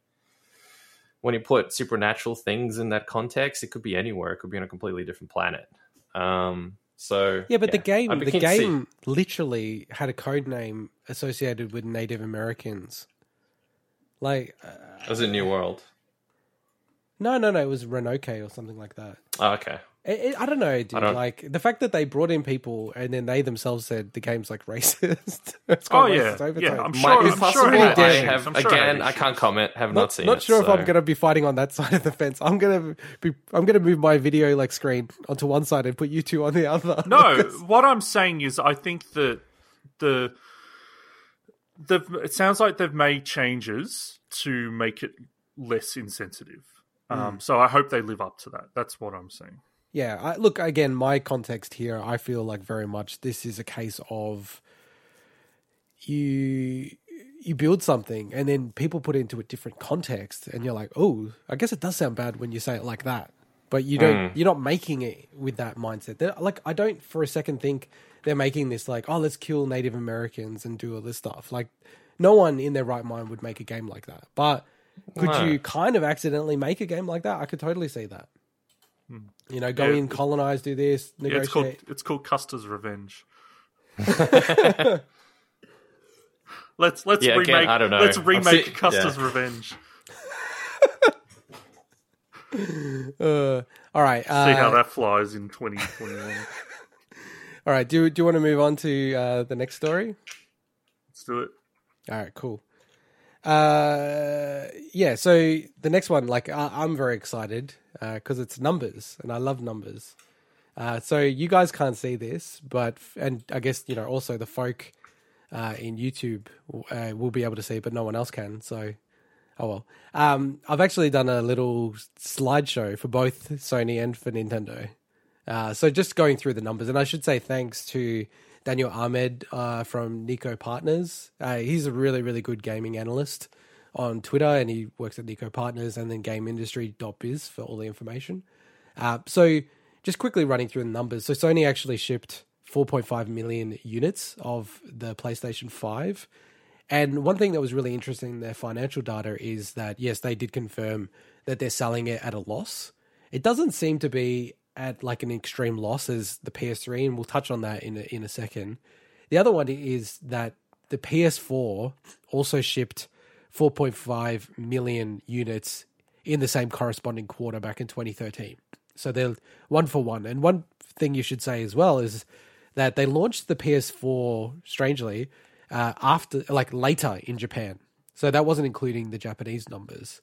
And they also have now said that the sell-through for the PS4 is 115 million consoles, which is way, way, way higher than what anyone at all expected. And just like going through the numbers, like you get, the nice little hump chart that you normally would see in terms of like console sell-throughs. as always, the PS4 really didn't sell very much this year, with the anticipation of the PS5. But you probably will still see it selling, multiple million copies this year. So you probably settle at maybe 120 mil. If you're lucky, for the PS4, which is pretty incredible numbers. But that also depends if they are actually going to be producing it anymore. I know that they're still making the Slim. One thing I wanted to call out to stir you up, Swinny, and I thought it was interesting, is just PlayStation versus Xbox in terms of active users and how they're both going. Why would that stir me up? I'm just because you're a shill. You're a shill. No, but you don't. I had no interest in sales numbers ever. I know. But you're big on the console wars. No, I'm not. I'm more interested in knowing, and we're covering this in the next story, how consoles sell within the same business, like Nintendo and Sony. Like what you're talking about, the PS4 versus PS5. That stuff's interesting to me, not how many Switches sold versus PS2s and stuff. I don't care about that stuff myself. So. Well, I've got that next. So thanks for setting that up for me, Swinny. So in terms of active PS network users, you've got 114 million. But, one thing that PlayStation is really smashing it out of the park is with PlayStation Plus, the subscriber count is up to 47 mil now, up from 38 mil in the same quarter last year. So they've added almost 10 million subscribers in 1 year. And they haven't had a huge increase quarter on quarter. Like from the last quarter, you'd think, with all the benefits of PS5, with the back catalog, it didn't seem to have astronomically bumped that number up. But then again, there's only 4.5 million copies sold. Do you get like a month free when you get a new PS5 or something like that? No. Okay. All right. No. Huh. All this talk of numbers though makes me think that you should go join Amazon and become their game producing director, head of whatever. Maybe.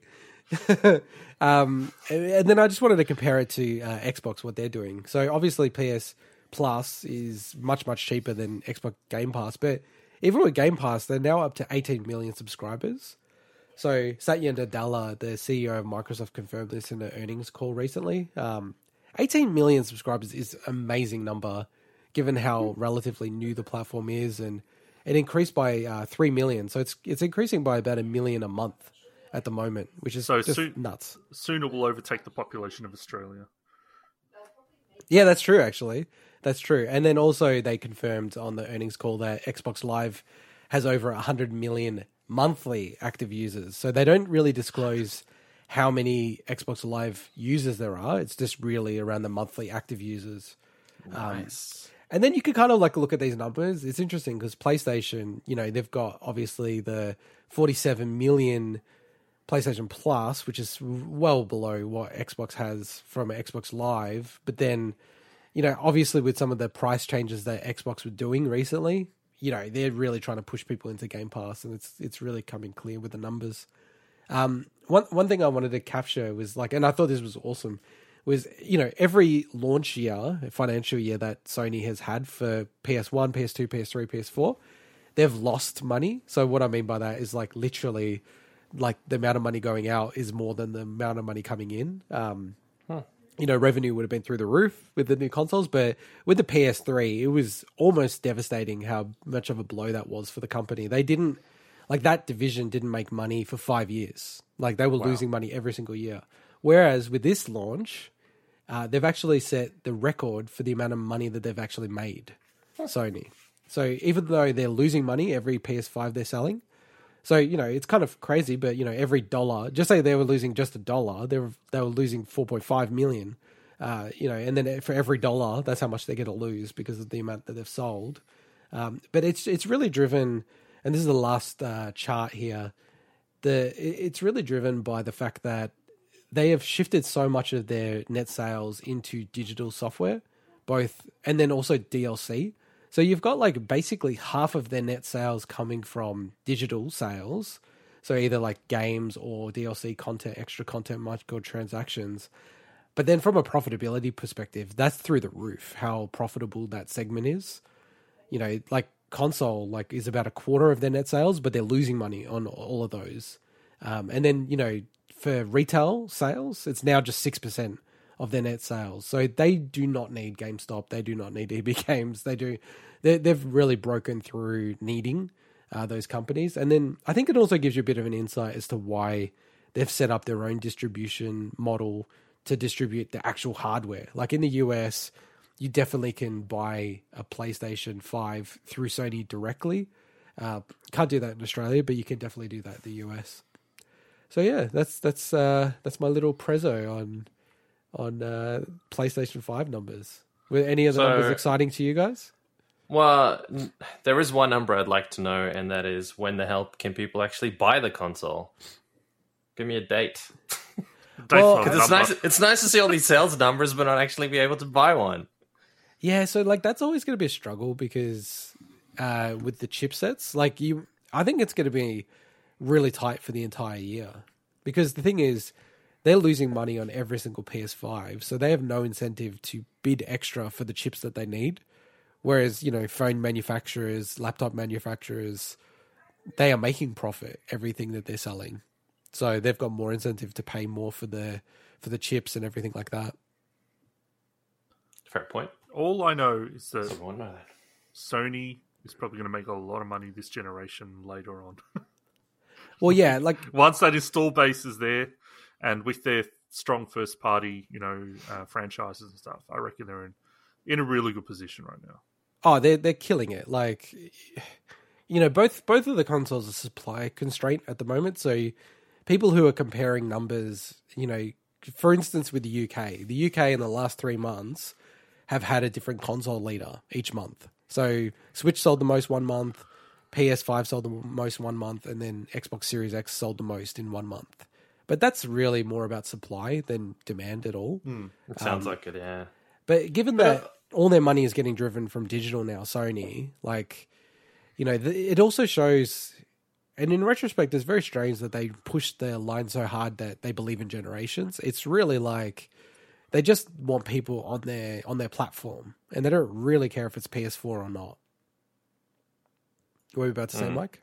No, I was just going to say it's interesting from a market share perspective that it's such a massive market that effectively you could simplistically bucket it to Nintendo, Sony, Microsoft, and PC platform. And you're trying to get people within that market to go buy your particular product. And the reality, though, is it's such a massive market that even being number 3 within that market, you can still make a shit ton of money out of it. So, because there's really competition in some ways from that perspective, unless I'm totally missing something. It's fierce within that, but there's not that many competitors, really. You don't have 50 different console makers out there. No. So it's an interesting market to be competing in. It's much harder to break down the numbers for Microsoft because they're such a large company. The Xbox division, they basically don't legally have to disclose that much because it doesn't really make up much of their profit. But it does seem very clear to everyone that they make more money per person than Nintendo and Sony with their services and how they package things up. So they have a more sustainable model that they don't need as many actual consoles sold to be able to make as much money as say Sony or a Nintendo. So it's kind of an interesting model. And then also, obviously their running costs, if you could call it that, must be lower. And I'm assuming also when Sony started their entire PSN, they would have had to build that infrastructure effectively from scratch, right? Whereas Microsoft would have had years of experience, technology that was already there to be used. Well, setting it up probably would have been cheaper. They'd already built that on the original Xbox, so they already had a framework to they had the framework for it, yeah. By now, obviously, it would be way more efficient in that sense. So we might making a lot of money. How's Nintendo going? Yes, let's get into the Nintendo. Tell us how your favorite shilling platform is going. Yeah, so I've also got a presentation for this as well. And again, thanks to Daniel Ahmed of Nico Partners and GamesIndustry.biz, because they're pretty much the best resources for these kind of numbers. And then the Nintendo financials, obviously. So Nintendo sold about 80 million units so far and about 500 million software sales. And just to put it in context, that's already more than the Nintendo 3DS has done. And Nintendo 3DS sold about 1/3 of a billion software sales, so they're absolutely smashing it. To put it into context, I probably am about 1/100th of those numbers. Well, I mean, your number comes up next. That they also have announced that they sold about 66 million Switches and then 13.5 million Switch Lites. So the Switch Lite itself is about to outsell, and basically, because these numbers are as 31 December, I think by the full year financials, yes, it would have passed the Wii U, the Switch Lite by itself, which is pretty nuts. The Switch, more than any other Nintendo platform that I can think of, just has that thing of it's okay to have more than one in the household. It's wild to me because that's. Is it okay if you're only one person though? I mean, anything's okay, but should you be having two or three Switches when there's only one of you? I've got nieces and nephews, and they've got multiple Switches in their house as well. But that's because there's multiple kids, right? So it makes sense. But that's not You're saying per capita. You're saying per capita. Per capita makes sense, yeah. But for someone like me to have 2 or 3 Switches, I don't know. Like, I feel like I'm a little. My whole point with this was that in the past, you just have one Nintendo in the house. That's it. You know. Yeah, but also I guess. Well, relative to people's income, it's probably more accessible. I mean, you can get a Switch Lite for $250. You can kind of go, well, I can maybe afford to get another one, whereas before, well, I think $250 relative to people's household income was higher. So getting multiple consoles was out of the question. Plus, people didn't have multiple TVs and stuff like that. I think it's also the fact that it is the console and the handheld Nintendo now. It's in one. It's essentially one thing. Whereas before, you might have a GameCube and a Game Boy Advance, or a Super Nintendo and a Game Boy. Whereas now it's okay. We've got 2 Switches, so that they can play that game while the other person's got it plugged into the TV. They can go into their room and play it. So this just all adds to these numbers, which Intergod, I guess you've got a lot more detail now to go through.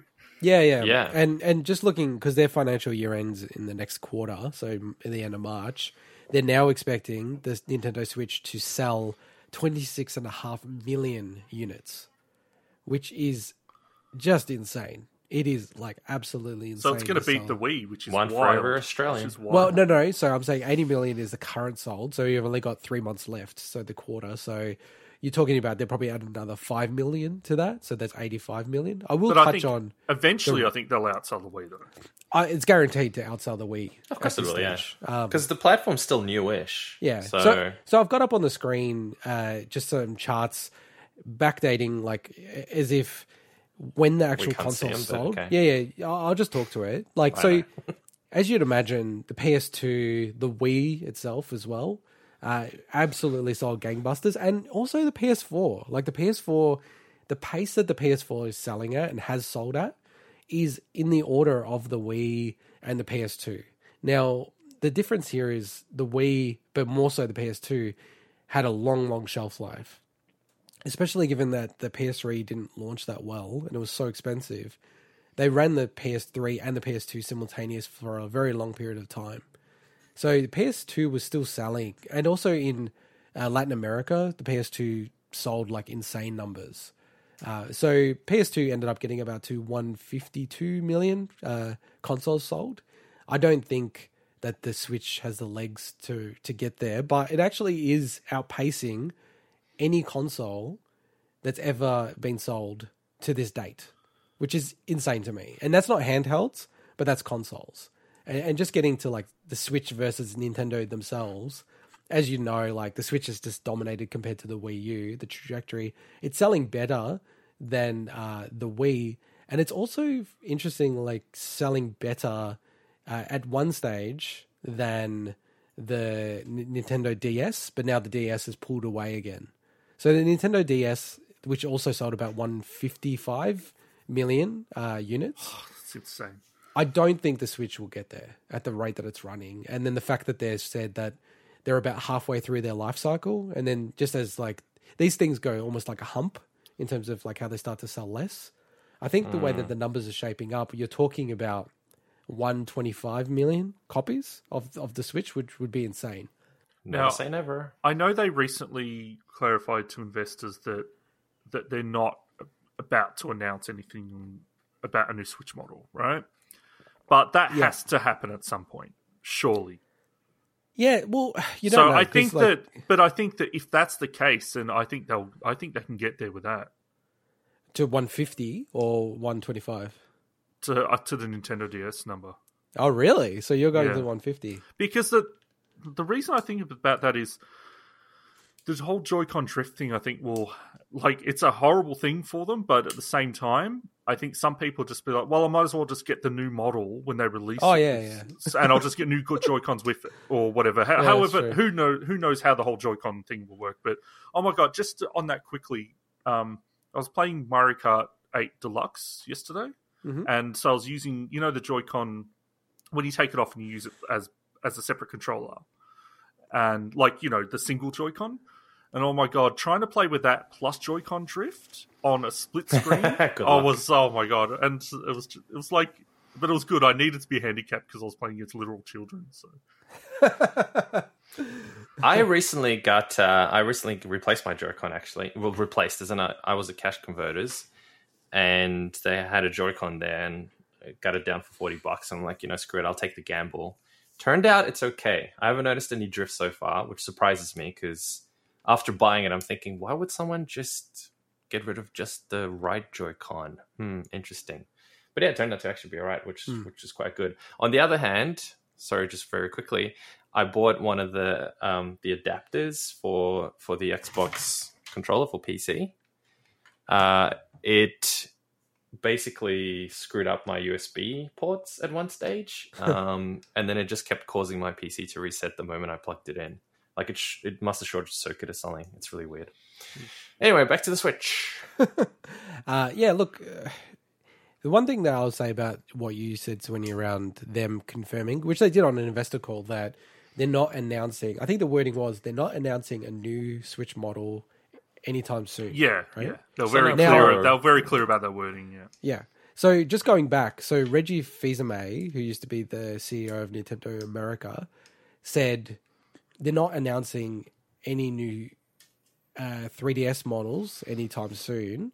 And then literally 2 weeks later, the Nintendo 2DS XL was announced. Now, So yeah, I wouldn't. I love, I'm super into the corporate life, right? You always got to be careful with these Yeah, you're a corporate corporate statements. whore. So last year, Nintendo in an investor call literally said there will not be a new Switch model in 2020. They did not say this time. And the definition of soon can mean like a minute. Oh yeah. That's just a reality. Dodgy, though. And Yeah, but that's dodgy. I think it's the thing that I'm actually starting to shape up about is they may not do like a Switch Pro. They may just do a Nintendo 3DS style thing. So I don't know if you know much about that, Mike, but the 3DS versus the new Nintendo 3DS, it's a marginal change. It's not even as big of a change as like PS4 to PS4 Pro. And I almost think that that's probably what they're likely to do. They're probably looking to do something where it's much more energy efficient again. Battery Hang on, life is new amazing. Sorry, run me through that again. So I had the original 3DS. Yeah. And then I had the 2DS. Yeah. And then I had the 2DS XL, I think it was, the flippy one as well. Well, that's but it the didn't have new- 3D anymore. That's that was the new 2DS XL. That's different. Right. But do they still have the 3DS with actual 3D on them? I haven't. No, you can't say Seen them no. for They haven't eons. made them. They haven't made them. They don't make them So they anymore. haven't made them anymore. Okay, cool. Yeah. Thought so. Yeah. So if they do that, and then maybe what you're saying, Swinny, is like if they make a Switch Pro in like 3 years' time, let's say, then yeah, who knows where the numbers could really go. And just going like the thing that I think is the most phenomenal thing is the Switch first party library. It is selling. Like, people do not talk about this enough, really. Like, Mario Kart 8 Deluxe selling 33 million. That's insane. Yeah. Oh, if they look, and the game deserves it. It's a brilliant. It's a great game. It's a great game. And then, Animal Crossing selling 31 million copies in 9 months is bonkers. Smash Brothers 22 million. Probably also benefited from COVID, I reckon, that one. Well, yeah, they all have, but, they're still selling at crazy numbers. Like, the fact that the top 10 is on target to be at least 10 million. And we look at these numbers as well, and then you just look at the fact that the way they price their games and the fact that they don't drop in price compared to other developers and publishers, and the numbers just start to get crazy there. Yeah, no, it's such a good point because you genuinely could look at these games and go, you pretty much they're selling them for $60. Like they do sales and stuff most of the time, but even the sales are only at most 25% probably. Yeah. And you probably, okay, let's just for argument's sake say it's $50 in terms of net sales revenue. That means that, you know, Mario Odyssey, which sold 20 million, that's literally $1 billion net seller. And then there's 5 other games that sold just as much as that or more. Man, their war chest must be just like overflowing at this point, which is insane. Yeah. So their cash reserves are in the billions now. Like nice. it's you know, they pretty much could have 3 Wii U's in a row and still survive. Like, I think it's crazy. Really cool. Yeah. The only thing I and please don't hate me on this, and I guess it's because I didn't grow up on Mario, is I wish they kind of went out and came up with some cool new IPs as opposed to just trying to rehash the same old IP in a different setting. Well, if that I mean, makes sense. so just I'm over the whole Mario thing, and I'm sorry to the people that love Mario to bits. It's like Star Wars. I'm just over the whole thing. I get it. I just love that something when new you've and fresh actually and different. When you actually haven't played that many of the games. I think that's valid. I 100% think that's valid, but compared to like people that've actually played every games, like you'd think they'd be the ones well, who are sick of it. That's the thing. You'd think they'd be even more sick of it. I'm sick of it, and I have the games, and I haven't even played all of them enough and properly. And I'm just sitting there thinking, it's kind of cool, but aren't people over the whole Mario thing? Well, so just on that. So this is timely. So Splatoon 2, which is like a new IP really for Nintendo, given that they've been around for 113, 14 years and 40 years in gaming. Splatoon 2 is only like in the last 5 years. That's also about to say, is that the last big IP? They tried to launch ARMS. That's ninth. That's ninth, like on the list. So that's sold almost 12 million copies, which is insanely impressive. And it's not bad, yeah. I'm fully expecting a Splatoon 3 to come out, given that they're for sure starting to wrap up. It's a new cash cow. Well, I'm not on the fence that some people are, like that they'll release Mario Kart 9 on the Switch. I don't think they will. I think that title is so evergreen, and I don't think Animal Crossing... They might come close, but I don't think Animal Crossing will catch up to Mario Kart 8 Deluxe. Because that still is selling top 3 numbers each quarter in terms of like a game that came out within this generation 5-6 years ago. They want... But that's what I mean. The game's been out for so long, and it's a game that was on a previous platform. So, yeah. But if it's isn't selling, it about if it's selling, time they... Well, you're right. If they're selling, why would they do it? But you know, why a Toyota Corolla sells? Why have a new version of it every couple of years? Right? It's the same principle. Yeah, but that's the difference. That people stop buying it over time, whereas people are buying Mario Kart 8 more than they did last year, more than they did the year before, and more than they did the year before. I know, but each year it set its record.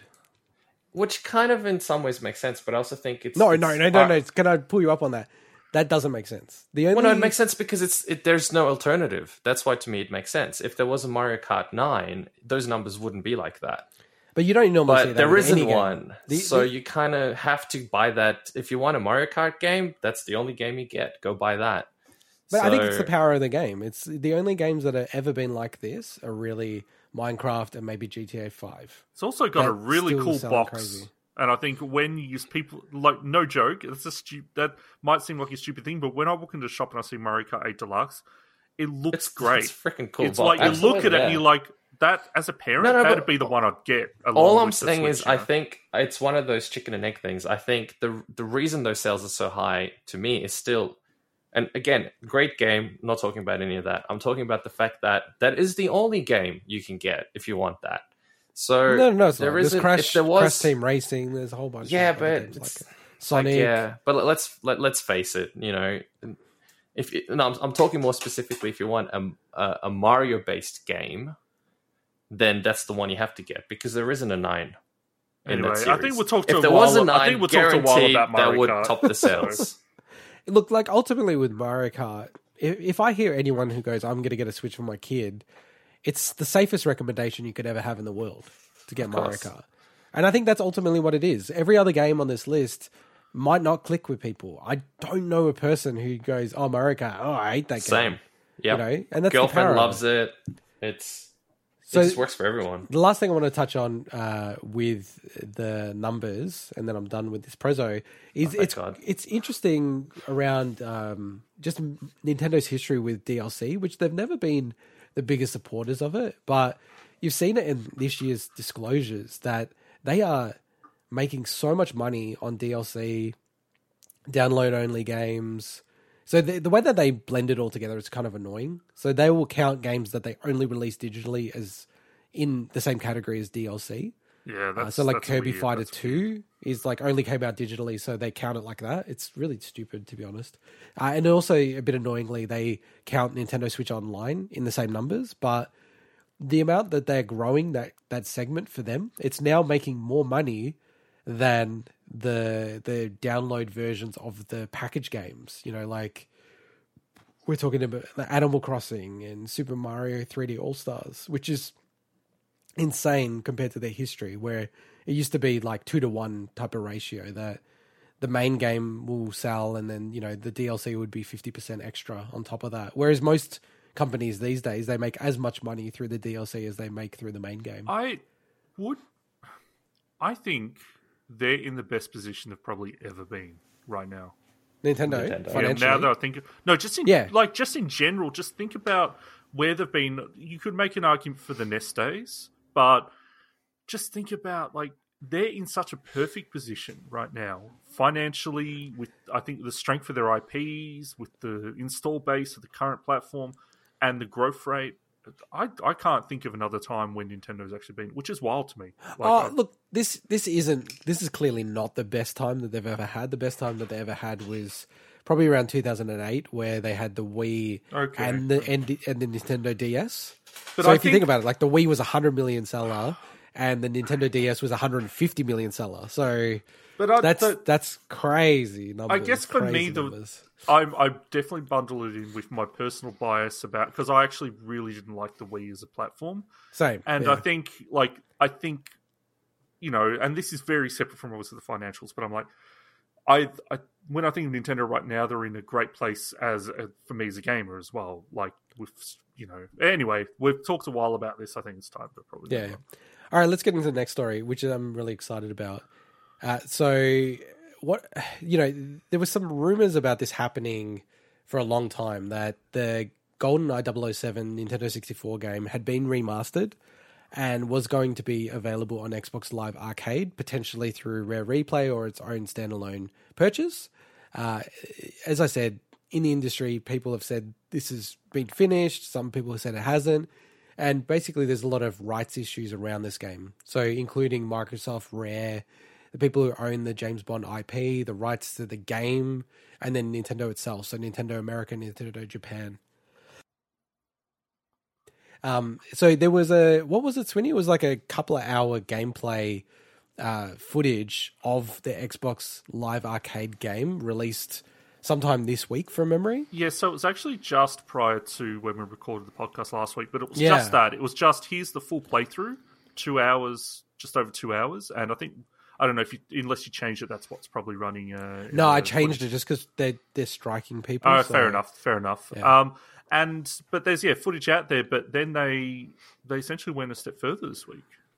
Well, and that was the first time we had concrete proof that this game had been remastered, and then some lovely person out there, as part of video game preservation, actually leaked the full game. And I think this game's like 95% finished. It's quite funny. It opens up with something like, are we going to replace the Nintendo logo, or like some joke about that? So, it's very much like this is not meant to be for public at all. And yeah, like this is fully playable now. It's 60 frames a second, dual analog stick playthrough. And you can play this on PC through Xenia or a modified 360.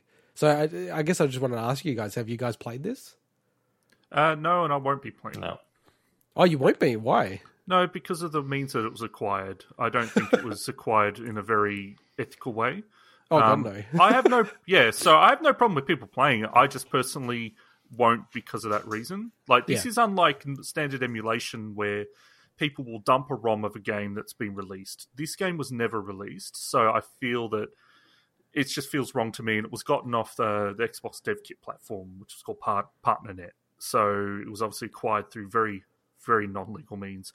But it's such an impressive thing. So it was developed by 4J Studios, who not only went on to develop the Xbox Live Arcade version of Perfect Dark, which was fantastic as well. They also did and we've talked about it before, the brilliant Banjo ports. So they worked with Rare on that. So they've obviously got a knack for working with Rare and taking Rare games and making them look fantastic.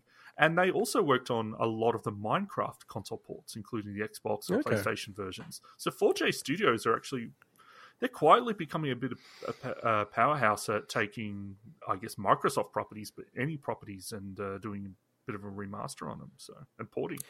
And Mike, have you played the game? Nah, couldn't care less. So I legally He's honest. I legally purchased the game and installed it on my Xbox 360. And anyway, so I played the game, and okay, I'll just give some context. So I loved GoldenEye back in the day. We played that back in the days when it was like super awesome. It was the first time, first person shooter felt good on a console. Having returned to it recently, like the original on the 64, I was like, wow, this game is so rough, so bad. Man, I must have had like rose-colored glasses. And just the control scheme's horrible, everything. So booting this up, I actually was kind of thinking, this is going to get to wreck my memory of GoldenEye 007, the 64 game. And just playing it, I was like blown away at how fun it was. It's such a shame this was never released. Oh, it is so fun. It is such a shame. Yeah. It's a bit odd, like the controls, like you have to change them. They're inverted by default. I don't know why, but it's like a plane where you press up to look down. Yeah. And I hate that. But you can change that really easily. Don't start that fight. I hate it too, but yeah, a lot of people will fight you over that. Well, it's a personal preference, and I'm a full believer that you should be able to change it in every game. Like, because it's so easy to change. And you can every single game. Well, not every game has that. Not every game. Not every game, no. But a lot of games do have that. So anyway, they should have it by default. But this game is so fun, dude. Like, it's a shame that you guys can't play it or won't play it, but it is. Like, I just went to boot it up just to test it. To go, okay, get a feel for it so I can chat about it on the show. And then I ended up doing like the 00 Secret Agent, like first level just to go through it, play it. I played it again. And then I was like, geez, I feel like just keep playing this game. Yeah. I would buy this in a heartbeat. If this came out on the Switch, I'd buy it in a heartbeat. Well, just a reminder that there is a fantastic version of Perfect Dark that includes a lot of the GoldenEye multiplayer in it. Freely, legally available. Not freely, but legally available. And looks great as well. So there is a legal way to play GoldenEye multiplayer. It's just not in GoldenEye. No, it's not GoldenEye. It's Perfect Dark. It's a totally different franchise that no one cares about. And I thought you hated Perfect Dark. Was that only the one that came on Perfect Dark Zero? Let's get that clear. Yeah. So okay. The Xbox, I'm sorry, I forgot the Zero part. The Xbox Live Arcade version Perfect Dark got the treatment that this did. So okay, right, and you can play a lot of the GoldenEye maps and the GoldenEye modes. The one thing it's missing is obviously the GoldenEye characters, which people do love. So. Oh, and I do love how you press the like R bumper or R1 and it switches to the old graphics mode. That's cool. Dynamic. That's cool. I don't think they had that in the Perfect Dark one. I love that. So that's neat. Well, I did it by accident. I'd heard of it and then I forgot about it. Grenade. I was like, how do I shoot? And then I pressed it. I was like, whoa. And it really does make you go, they've put a lot of work in. It's such a shame this was never released. Because they work so hard at this stuff. Like, it would suck working on this for a year or two, and then it just never got released, and you can't even really talk about it. Yeah. And that's why I almost wonder if someone in the project team just said, stuff it, I'm downloading this, and I'll send it out eventually, because it's just like such a pain in the ass that it hasn't gone live. But the fact that it's out, do you think it's more likely or less likely they'll ever release it?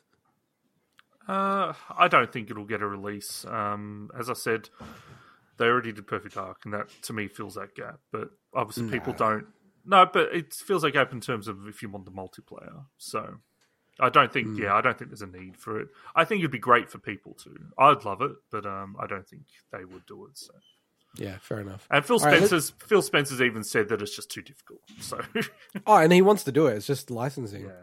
Yeah, Microsoft definitely want to do it, but it's other parties that I think don't. All right, let's get into my favorite segment, Bargain Bin. So this week, Epic Game Store has For the King and Metro Last Light Redux for free until the 12th of Feb. On the Switch, I've censured Sweeney for his terrible recommendation for Sudoku. Great game, Sudoku Relax. Great game. But this week, we've got Quarantine Circular for $4.50. Dead Cells, which is a really cool game. It's 50% off, $18.75. And my recommendation was Dragon Ball Fighters, which is 84% off, which is $14.39. And that game is like a full game. See, I was going to include that, but you didn't want repeat games in, so I didn't. Yeah, but this is the cheapest it's ever been. This is by far the cheapest it's ever been. Like, this is Fighters crazy, the fact that... with a Z at the end. Yeah, that's how it's meant to be pronounced. PlayStation. So we've got Tomb Raider Definitive Edition for $3.75. That's wild. Sundered? Is that how you say it? Sundered? Sundered Eldritch Edition. Sundered Eldritch Edition for $6. Thumper, which I've got that on Switch. I'm a big fan of that game. $6. And perennially on sale, Witcher 3 Wild Hunt Game of the Year Edition, $16. $16 such a good deal. Wild. Starring Jerry. To be honest, if you want to get The Witcher 3, do not buy it for more than $20 because it always goes on sale. It always goes for about that, on most platforms. And then we'll hand over to Xbox Shield to cover the Xbox stuff. Gladly. So we've got some new Game Pass editions this week. We just picked out two of the big ones. So one is The Falconeer. So it's on console and PC Game Pass. That's available now. And that's only a Series X title, so it's not on Xbox One. And also the big one for me, this game is amazing, is Final Fantasy XII, The Zodiac Age on console and PC. Available on the 11th of February. And I'm watching that with keen eye because it's achievement list. It's not already on. It wasn't already on the PC versions on the Windows Store. And he's going to play both of them. He will. I mean, the same game twice to get the cheapest. Mike, I've already completed it on Xbox. What do you? Okay, fair enough. So he's going to play the second time. And that's it's a hell of a completion. So that there's a lot going to that. So maybe my entire plan for my shortlist might need to change. I'm actually really excited about this as well. I'm excited about this. Zodiac Age is fantastic, and it looks they did so much work to have time for it. Let me just get through the Game Pass. No, this is related to Game Pass. Yeah, you go through the removals. Thank you. So and then I'll ask a question about Game Pass. Yes. So there's some. We'll do that. Does that sound okay? All right, Mike. All right, you talk, Mike. I'm not going to mention. No, you go. You go with so we're having there's also some removal lowlights. So which ones? World of Horror, Shadows of the Damned, Deep Blob, and Ninja Gaiden 2 are all leaving Game Pass. Interestingly, Shadows of the Damned, when this got announced, everyone's like, "What the hell?" Because it's an EA Play game, and they weren't meant to be removed from the service. So people believe it's probably got something to do with the rights and licensing to do things like music and stuff in the game. So that's possibly why, because EA Play games aren't meant to leave from the vault, I believe, like that. So anyway, Mike, you kept annoying me, so what did you want to say? I just wanted to interrupt you. That's it. No, okay. So I swear to God, and again, I am by far the most ignorant person on this podcast. Was Resident Evil not supposed to come to Game Pass? Resident Evil is on Game Pass. I'm talking about the Resident Evil 1. It's on Games with Gold. Games with Gold. Dude, I didn't even have an Xbox. It's Gold. Games with Gold. Okay. So for some reason, you can go and download it for free if you're on Gold. Oh, I'm an idiot. That's where it was. I was looking at it last night. I'm like, where is it? I can't find it. Can we clip that when Mike said? Can we also go back to? Can we also? There we go. That's the episode title. Clip it. No, we're calling the episode title "Business Numbers." What I remembered is from the fact, this highlights to me that the fact that I can see why Microsoft want to consolidate these services. Because even to me, as someone who uses the Xbox Dem regularly, I forget, is this on Game Pass? Or is this on Games for Gold? Or is this just in the regular sales section? You just need to pay attention. No, but it's like, Jesus Christ, there's so many different places this thing can be. But I think as a platform, I hope they need to just condense the offerings a bit. All right, we're For moving idiots on. like me. Yeah, correct. We've got all the right highlights. That you're an idiot and you don't listen to what we say. All right, let's get into I this interrupt segment. all the time. So Let's go. This is for Game of Some Other Year. It's very exciting for 2011. We're doing our short list and converting it into nominees. So we're going to have 6 nominees for Game of Some Other Year 2011. I'm actually nervous about this. Why? I don't know, because I feel like this is going to be a really heated discussion. Because like I'm the only balanced gamer on the podcast. You know, I game on everything, whereas you guys are anti-Nintendo. So I game on... What are you talking about? Nintendo's like the only thing we're I not game on anti. everything as well. I'm the most agnostic. I'm just setting some context so then I can win my arguments later. Sure. Anyway, it doesn't matter because Dead Island wins. So whatever you guys say is So irrelevant. we, All right. we decided we'd select 8 games that we're suggesting or that we're putting up, but we're not going to rank them, so we're not going to show our cards just yet. Correct. When it comes down to having to choose what the game of 2011 is, then then those rankings will become important, and we can play their cards. Or the then. Game of Some Other Year, 2011. So let me just quickly go through our short list. So we've got another show. We should try to clip that back and put the link in the show notes for this clip. But so our short list that we had were Batman Arkham City, Battlefield 3, Dark Souls, Dead Island, Deus Ex Human Revolution, Dragon Age 2, The Elder Scrolls 5, Skyrim, Forza, Motorsport 4, LA Noire, The Legend of Zelda, Skyward Sword, Mario Kart 7, Minecraft, Portal 2, Saints Road the Third, Saints Row. I know. That's how we wrote it in the show notes. Shadows of the Damned, Star Wars, The Old Republic, Super Mario 3D Land, Ultimate Marvel vs. Capcom 3, Uncharted 3, Drake's Deception, and The Witcher 2, Assassins of Kings. Is that right? Yes. It's too small. Yeah, Assassins of Kings. I have to say, dude, when you read through all of those games, it's like, wow, what an insane year. Oh, it's What an wild. insane It's year. wild. Even just like doing my own rankings and stuff in my, it's like, wow. I feel bad for not, including some because you're like, that game's so good, but you've got to limit it. What can you do? Yeah, definitely. Hang on definitely. with the last one. Is it Assassins of Kings? Assassins of Kings, yes. So it's kind of like Demon Souls. It's No, there's the no multiple possessive. There's no souls of a possessive. single demon, whereas There's no this is possessives. multiple assassins of multiple kings. Correct. It's multiple Assassins of Okay. multiple Kings. Okay, cool. Yep, just clarifying that. So we need to whittle this Yes. down in unison to 6, and we're how gonna are we have going to it. do that?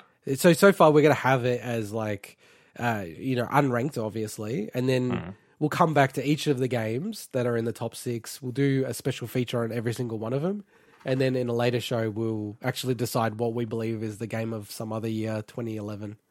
Yep. Which I think is going to be so hard this year. But Yeah. So can we? How do we start this? Do we eliminate the ones that none of us have voted? Well, that's for? why we're going to go through our lists, and then it's going Yeah. to be clear which ones aren't going Cool. to make it. Easy. Well, yeah. So do we? How do we want to do it? Do we want to just say what each of our lists are in alphabetical order, and then I'll pull those out, and then we'll go from there? I think that's or- probably the best place to start. So, Okay. Mike, why don't you kick us off, mate? Yeah, try to do Oh, it in you guys alphabetical want me to order. do it? Try to do it in alphabetical order if you can. Okay, I'll do it in alphabetical order, so even though the again- majority of them are D's. But Okay, that's but just again, just like we're picking 8 each from this list of 20. So we're gonna have more than 8. And in- don't in say more than one thing about each game because otherwise we'll be here forever. No. So No, I know. I'm going to go straight through them. Okay, Battlefield 3, Respawn again and again. That's my number 1 on the list. What? You're number 1 on the list. What does that mean? What, alphabetically. Oh, okay. It's the first one on my list. You told me to do it alphabetically. Battlefield worst, 3, like, Game of the Year. instruction. So, okay. Numero duo is Dark Souls, Die and Die again. Yeah, Obviously, cool. let's just keep going. Numero 3 is Dead Island, aka Game of the Year 2011. Okay, come on. And then we have Deus Ex Human Revolution. Yeah, Then we have Forza Motorsport 4. yeah, Then we have Skyrim Job. yep. And then last we have Witcher 2, starring Jerry. Well, that's not enough games. You need two There's only more. 6. That's 8. No, that's 6. I'm counting. No, it that's now. 8. Battlefield. No, 1, 2, Dark 3, 4, Souls. 5, 6, 7. You've only got 7. Battlefield, Dark Souls, What? Dead Island, Deus Ex, Forza, Skyrim, Witcher 2. Did you say something else? Oh, I missed Dead Space 2. Wait, I wasn't going to put Dead Space 2. Shit, I screwed it up. Sorry, Dead guys. Space 2. It's not even on the short list. You idiot. I know, it's not even on the short list. Exactly. All right, you got 7. You got 7. No, We'll hang move on, it no. Whoa. I'll just put another one of them in there. Let's put in. Nah, not interested. Don't care. Let's go with Don't care, this Dead is like- Island game of the year. You've Let's already go with said Dead Batman Island. Arkham. Okay, I don't really. I didn't. LA Noire. I'm gonna go LA Noire. Don't Okay. care. This is like the biggest feature we've been planning. Yeah, and I'm like nervous about this, and he's just like, I just pick one screwed it up. randomly. No, I put the wrong one down. Oh, All the wow. other ones were fine. I just one of them. I copied the wrong one down. What was the That's the last show one? title, Dead Space 2. What was the last thing? What was the last game on your list? Was it Witcher 2? LA Noire. Oh, no, it was Witcher 2. Witcher 2, but I'm putting So- LA Noire in Okay, there. Yeah. cool. All right. All right. Do you want to go, Swinny? Yes. I have to say, the way that I'm visually depicting this is not going to be helpful, given the selection so Okay. far. But Okay. let's go, Swinny. All right. So starting with Battlefield 3, Oh, yep. Okay. Dark Souls, Yep. Deus Ex: Human Revolution, Yep. Dragon Age 2, Oh, God. Yep. LA Noire, Yep. Super Mario 3D Land, Yep. The Elder Scrolls V Skyrim, Yep. and The Skyrim Witcher Cup. 2 Assassins of Kings. Okay. So, yeah, it's funny how we are alphabetically putting these different, because I put Elder Scrolls Yeah, I earlier than know. Skyrim. Yeah. But it's fine. It's fine. Okay, I'll go through mine quickly then. So I've got Batman: Arkham City. I've got Dark Souls. I've got The Elder Scrolls V Skyrim. I've got LA Noire. I've got The Legend of Zelda Skyward Sword. I've got Minecraft. I've got Portal 2. And I've got Super Mario 3D Land. Quite different. So our pro. So Our according process- to this, yeah. Well, we can cut a bunch of games out. That's Not only did we cut a bunch we've of gone games, from but 20. We've gone from 20 down to 14. So that process wasn't that helpful. Yeah, We probably it should have wasn't done a top helpful. 6. But I also wonder, like, if all of us voted for a particular game, does that kind of put more weight? To yeah. it? That's the whole point of this discussion. Is that But we hang can on, now did weigh any of things us up. actually finish LA Noire? Yes, I did. I finished You all. into God? I finished No, LA no. Noire and all the. Yeah, I never DLC. finished it either. So Then why did so you put it'll it on be your interesting. list? Well, because I thought it was a great game from what I played and deserves to be on this list. It's But not I just- didn't think it would end up winning, even though two of us never played it. No. Wait, okay, like, let me pause you there. Well, we played it, just not enough. It might not even make it to the short list of 6. Yeah. Just because it's got 3 votes doesn't mean to me that it guaranteed has No, it's to not be. guaranteed, but it's fascinating that we all put it there. Yeah, Because it everyone might not could have actually ranked make it in 8th, you know? Yeah, LA Noire is an absolute achievement in gaming. It's not for everyone, but it's a brilliant game. Some of the technology they used, developed by an Australian developer. LA Noire Yeah, is Team great. Bondo. So I think it definitely deserves to be in those 6 if we've all voted for it. Okay. Well, can I just call you both out? How the hell have you not got Minecraft and Portal 2 on this list? Portal 2, I know. Portal 2 I admit. was the That 9. is unbelievable. No, Portal 2 was That the is 9. unbelievable. Was the 9 on that? How can you put Witcher 2 ahead of Portal 2? Witcher That's 2 just- is an unbelievable. amazing game. That's why. Yeah. Yeah, but it's not Portal. It's better than Portal. Yeah, it's Witcher 2. And it stars Jerry. So I I think need to start my it's- own list. Well, Well, clearly. you have a list. And you saying Minecraft. Minecraft is a cool game, but it doesn't hang with these. Whoa, I don't Okay. know. And I'm with Intigot on this one. and it It doesn't- it deserves And to be. especially 2011 Minecraft doesn't hang with these games. No, but say, okay, yeah, we're going to have this debate about this stuff, right? Well, it doesn't matter because it's not making it in the 6 anyway. So Well, it might. Well, might I be don't able to know. get It Mike might. across the It line. might because Mike might take LA Noire out. you can't and put change. Minecraft there Yeah. You instead. can't change. Why not? No, he Well, doesn't LA need to. Noire was the Hey, one that I screwed up anyway, so I no. can pick whatever I For want. the record, the votes don't mean they go through to the top 6. The votes mean nothing. The votes just mean they get into this short list, which is not that short. It's No, that's 14 games. fair enough. But for the mic to then go and change it I'm allowed. That's Well, I put- ridiculous. What, you're making rules on the spot? No. You can't make rules on Hey, the wait. spot. I'm allowed. I wouldn't have put LA Noir in the top 6. It definitely was a top 8 Yeah, for me, but it was a debatable one. Like, I was like debating between that and Deus Ex. So I just like that So- a game that I got on all of our lists is not even considered. But it's a top for- 8. It's not a top 6. So it's a different list. Okay, all right. Okay, Well, let's come back this to that. pains Let's- me. no. All right, let's do the easy ones. Let's do the easy wait. ones. This pains you. This is what this is for. This is what No. we You're need. not listening. Yeah. I was about to say, even though this is on my list and I want it to be in the top 6, and it feels like there's zero chance of it happening, is the Zelda Legend of Zelda Skyward Sword. Yeah, probably Is not it- going to happen. Is this going to happen, Sweeney? So to give you some context, Skyward Sword, because I have a ranked list. So I was going to mention that Skyward Sword out of the 20 games is actually ranked 13 for me. Wow, really? That Yeah. low? Well, first, I actually think So- that's pretty high for this game. Honestly, Well, the list is very Can we good. The list is can good. we rule it out though? yeah, I think so. Because think I'm not going to I vote think for it. so. So I know. okay, that's out. Look, I'll just say, because now we're deleting it, so we're not going to talk about it again. This game, so I didn't play this when it came out, but I've played it subsequently. And this game gets such a bad rap. I don't play these games listening to hype or what people say about it. I think it's a great game. And yeah, there's like broken things in it, but it's a very enjoyable Zelda game.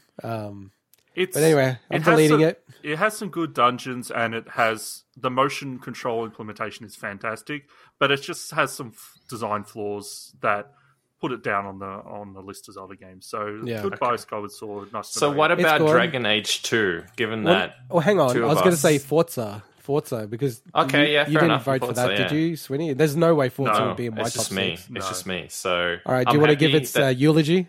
That's out. That's gone. Goodbye, Forza. Do you want to talk something positive about it? That's a shit eulogy so far. Goodbye, Forza, so long.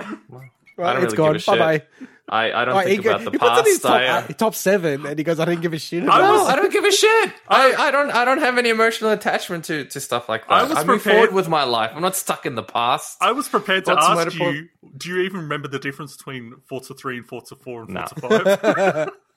I like Forza 3. I like that Better game. graphics. Oh, I they're guess. good games. I- I'm not saying that. So. So Dragon Age 2, that's the next on the shopping block, right? Yeah. So I'm not voting for that. Oh, there's no I'm way I'm thinking- voting for that. No. So No, but as in, Swinny- was that on your list, Mike? No, it wasn't. Okay, on the then list, yeah, it Dragon goes. Age 2. It goes. So Right, Dragon so Age, that's gone. yeah, Dragon Age 2, cool characters, but yeah, goodbye. Okay, that's 5, out. 6, 7, 8, 9. It's narrowing it 10, down a 11. bit. So we're at 11. Portal now. 2. We're at Portal 11. 2. Let's talk about Portal 2. Oh, Because only how one of come- us voted for that. How can we eliminate Portal 2? It's Because an incredible neither game. Swinny nor I think it's the top 6. So you both It's have played incredible. it. You both have Absolutely played it. incredible. I played it, I finished it, enjoyed it, but it just isn't in my top 6.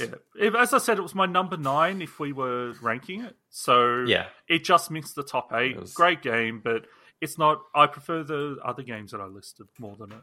Yep. Okay. Also, Yeah, this sorry. this makes me laugh because I said to Swinny, I'm trying to play as many of the shortlist games as possible, and I'm just trying to pick the ones that are just obvious that are going to be in the top 6. And I said to him, I like Portal 2. That's just obviously going to be in the top 6. And then he's like, I was like, what? Well, I haven't even ranked and chosen stuff at that point. So, But you would have had a gut feel that you weren't going to put it in your top 6. no, I actually would have. No, I probably would have made my 8, but I actually had a realization that a game deserved in over it. So, which I'll mention soon.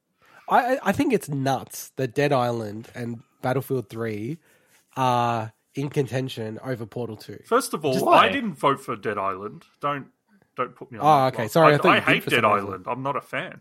All right, let's get rid of that then. No, we're not getting rid of that. I'm quitting the podcast if we're getting rid of that. That's the game of the year 2011. The meme is over, Mike. The Fine, meme I'm is kidding. over. I'm But kidding. we We're getting actually rid of haven't said that. I really We don't haven't- give a shit. It's out.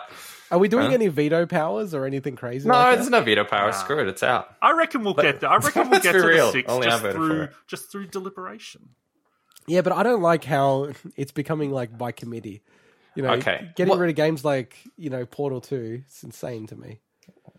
Well, tough shit. I had to get rid of Dead Island, and I love that game. Oh, so Okay, we what are about? are we getting rid of Dead Island? Yeah, of course we Okay. have to. All right, All so we jokes get it aside, right. only I voted for it, so it's out. What about Are we LA actually- Noire? Wait, stop. I haven't moved Yeah. on yet. Are we actually getting rid of Portal 2 right now? Or Yes. we just keep it there for a little bit? No, it's out. No, we're not keeping it there for a little bit. Sweeney? Don't tease us with that. No, it's out. Sweeney? We Well- got to make executive decisions. I think it makes sense for us to drop it now. But Oh, Yep. my God. as I All said, right. it was my number 9. It was my number 9. So it Bye-bye, came close. Portal 2. Okay. We'll I'd- come back to it if, for whatever stupid reason, there's like a sixth spot that we can't fill properly, and we think it's better than what we ended up in If the it, sixth if it spot. was any other year in this era, then it would have made it in the 6. It's Yeah. just this year was so strong. No, 2011. Too Well, strong. I'll just, say the eulogy. Portal 2, amazing game. Definitely should have been in the top 6. For me, fighting for number 1 even potentially. But Yeah, okay, move on with your life, These dude. numbskulls have got no taste. They're Xbox shields. They only care about Xbox. Stop being stuck in the past, man. All right, I'm deleting it. I can't Think of believe the I'm deleting future. it. This is definitely not my list, but it's like not my president. Well, duh. It's our list. All Okay, can we talk about LA Noire though? So I'm happy to drop it because obviously I took it out, No, but no, also no. because We you can't- didn't play it no, no. enough. You didn't play it enough to really have it in there. I think. No, this is for it to super count. illogical. We have to park LA Noire because all of us had it on the list. You can't delete that right now. Well, the one, I had the it, one that but I it's wanted to gone bring now, up so- is Batman Arkham City. So Yeah, you okay, guys let's bring that didn't one have out. that That's- game on there. No, I didn't have it. I liked it, but I not in my top 6. Yeah, It was high up-ish, but not in my So top. I liked it, and I think it did better than the original Arkham game. But Okay, so it's out. you guys don't feel like that? Arkham City. I really tried with this game. I don't like that they made it more open world. That's Oh, the wow. reason why Okay. it didn't click with me over. I really liked Arkham Asylum, but I liked that it was essentially a Metroidvania by design, and I think that while they kept components of that with Arkham City, taking it to a more open world setting, almost like an Assassin's Creed style small kind of city, it didn't. That's the reason why I didn't put it on my list. Honestly, it's like number 15 on my list. It's Oh, really wow. far down. Yeah, but Brutal. I mean, again, like this is a crazy packed year, so So you guys Okay, are too so- similar in what you like. So then I get Well, shafted. Yeah, you get ganged up on. I'm sorry, but we're not because Sweeney hates that island. I freaking love it. It's. I'm not even joking around when I say it's easily in my top 6 games of 2011. So, we have differences. I feel I'm like not half into of my Super list is Mario going to be missing. Land. Half of my list is going to be missing here. you need to get better co-hosts then. I need more power. So I'm getting rid of Arkham City. I think it has to go. Yeah. Yeah, I think All that's right. out. Only one of you. All right, I'm removing Arkham City. So Arkham we only City, have to eliminate fantastic 2 game. more. Hey, let me. It is a eulogize. fantastic game. Yeah, let me okay, eulogize sorry. it. Can he take Shut up. stock? Eulogize it. Yeah.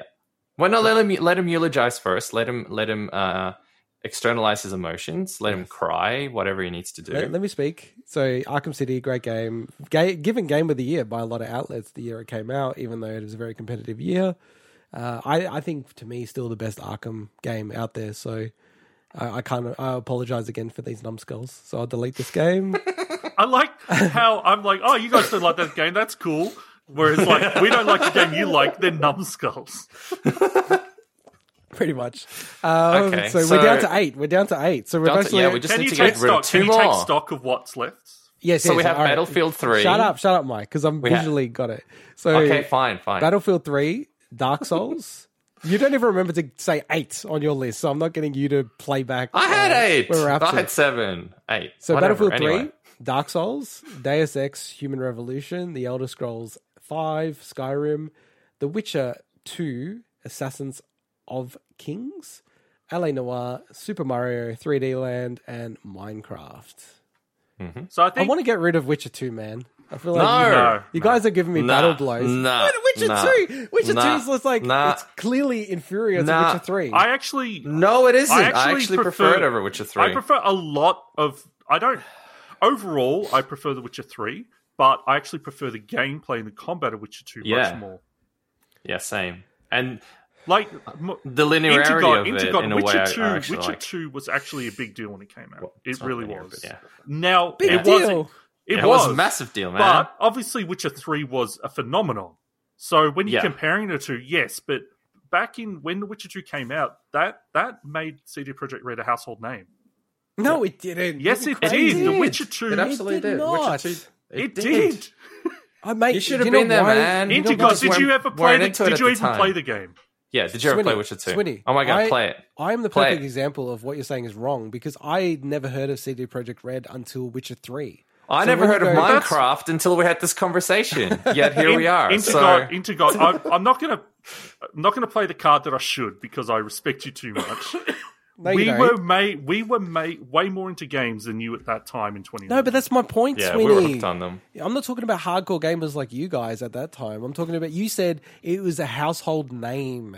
this Okay, game, was LA this Noire game a made household them name? Minecraft is a name. household name. No. You know, Dark Souls became a household name. There's no way it's The a Witcher matter, 2 is a household no, name. It's a matter What of is a household saying, name? when I say that, I mean in the industry, okay? I'm not Well, talking say it about right I'm not then. talking about Joe Say on it the right. street. It made Say, them a yeah, household known in the name. industry then. It Yes, became okay, known in the industry. Sheesh, That's it's better. ridiculous I have to clarify that. The Witcher 2 made CD Projekt Red, and they knocked it out of the park with Witcher 3, right? That's the... Yeah. I'm deleting it. I'm deleting it. No. No, you're not. No. There's other games that can be culled before that. Well, All right, well, maybe not, do you want- because they're all kind of on a balanced No, thing at the but moment. like Wait, for, hang for on, example, hang I'm on. happy to cull Battlefield 3 before I will cull anything like The Witcher. Well, can I just So- say, are we saying some of the safe ones? So Dark Souls is safe. Dark Souls. I is think so, absolutely yeah. safe. That's Deus Ex is safe. I'm happy to. That was in my Yeah. top 9. Yeah, Yep. yeah, I probably said so. Skyrim is yeah. safe for me. Yeah. Yeah, absolutely safe. So yeah. that's 3. Well, shit, that's pretty much it, actually, when I was going through it. So we've got... Okay, let's just park those ones. So we've Cool. got 5. Yep. And of the 5, we need 3. So we So- only Yeah. need to cull 2, so I think we're in a good Yeah, position. we only need to cull 2. So I think Yeah, we this should is cull not gonna be Super Mario easy. 3D Land. Nah, no way, All right, man. No so way. can I... Swinny? So I've let me talk about Battlefield 3 for a second. So Battlefield 3, I think we will cull because Mike just also said it. But All right, let's get rid of it. no, let me just mention it first.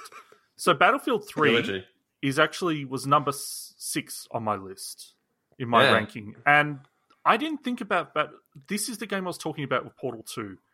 Is that I'd kind of forgotten how important and how fantastic Battlefield 3 was. That game, we all played it, as in Mike and a bunch of our other friends. Obviously, Intergot, you weren't playing it, but that was a phenomenon for us at the time. It was just such... Yeah. Battlefield 3 was amazing. And when I think about the fun that I had with that game, I had to put it up higher, because when we actually went through the shortlist, I've kind of forgotten how great that game was. But I think that just in the realm of these other games, I just think we need to appreciate the other ones more. So I think we cull it. Yep, nice eulogy. Yeah, Nice I'm going to go. Let's cull it. Go Yeah. on. All right, so we've only got one game to eliminate. So do you want me to do another stock And take? that's Minecraft. So I'll do another stock take. You know what's So we've Minecraft? got- Because Mike didn't have his vote on that. No, hang on. To Don't, begin with. don't try to No. railroad us here, Swinny. Don't try to railroad us. So we've got Dark Souls, Deus Ex, Human Revolution, Skyrim, LA Noire, Minecraft, Super Mario, 3D Land, and The Witcher 2. It's clearly inferior to The Witcher 3 as our 7 that we need to You bring down haven't to even 6. played it. How can you say that? Wow. You know what'd be funny? Who's the arrogant smug one now? No, you know what's annoying? Because I am committed that obviously once we get down to the 6, I'll play every single one and complete it. And Yeah. Witcher Yeah, 2, I complete never Minecraft. anticipated. You can complete it. I know you can complete it, but I Witcher want to see you 2 complete it. I will. It'll be fine. Witcher Okay. 2 is not ever been on my radar to complete. So maybe Okay. I'm just more angry. It'd be funny if I said that's the game of the year. In the end, that would be really funny. All right. So Once you see them Tristies, you're gonna change your Jesus mind. oh, Jesus, Mike. What? All right, let's move on. So we've got 4 games. I want to cull that just because of that. No, not yet. So we've got 4. Oh my We've got 4 that needs to turn into 3. So we've got LA Noire, Minecraft, Super Mario 3D Land, and The Witcher 2 All right, I'm going to make a case for Mario 3D Land. to stay. To stay or leave? Yeah, to stay. So no, that's fine. Keep it. I'm happy for you to I make just the want to case. talk. But I you can want to keep talk it. about it. I like want to talk about how it. Mike has no sense of entertainment. You're like building something up, and then he's just like, "Nah, keep it, F it. I don't Keep it. care." It's fine. T word, whatever. So I had never properly played Mario 3D Land until the past fortnight, and now I see why everyone says that's such a good game. It's a great game. It is the level design. Like when you played the first couple of levels, like, oh yeah, it's neat, and then you start getting into the cool levels, and you're like, whoa, they were doing some really cool stuff. And I'm not experiencing this in 3D.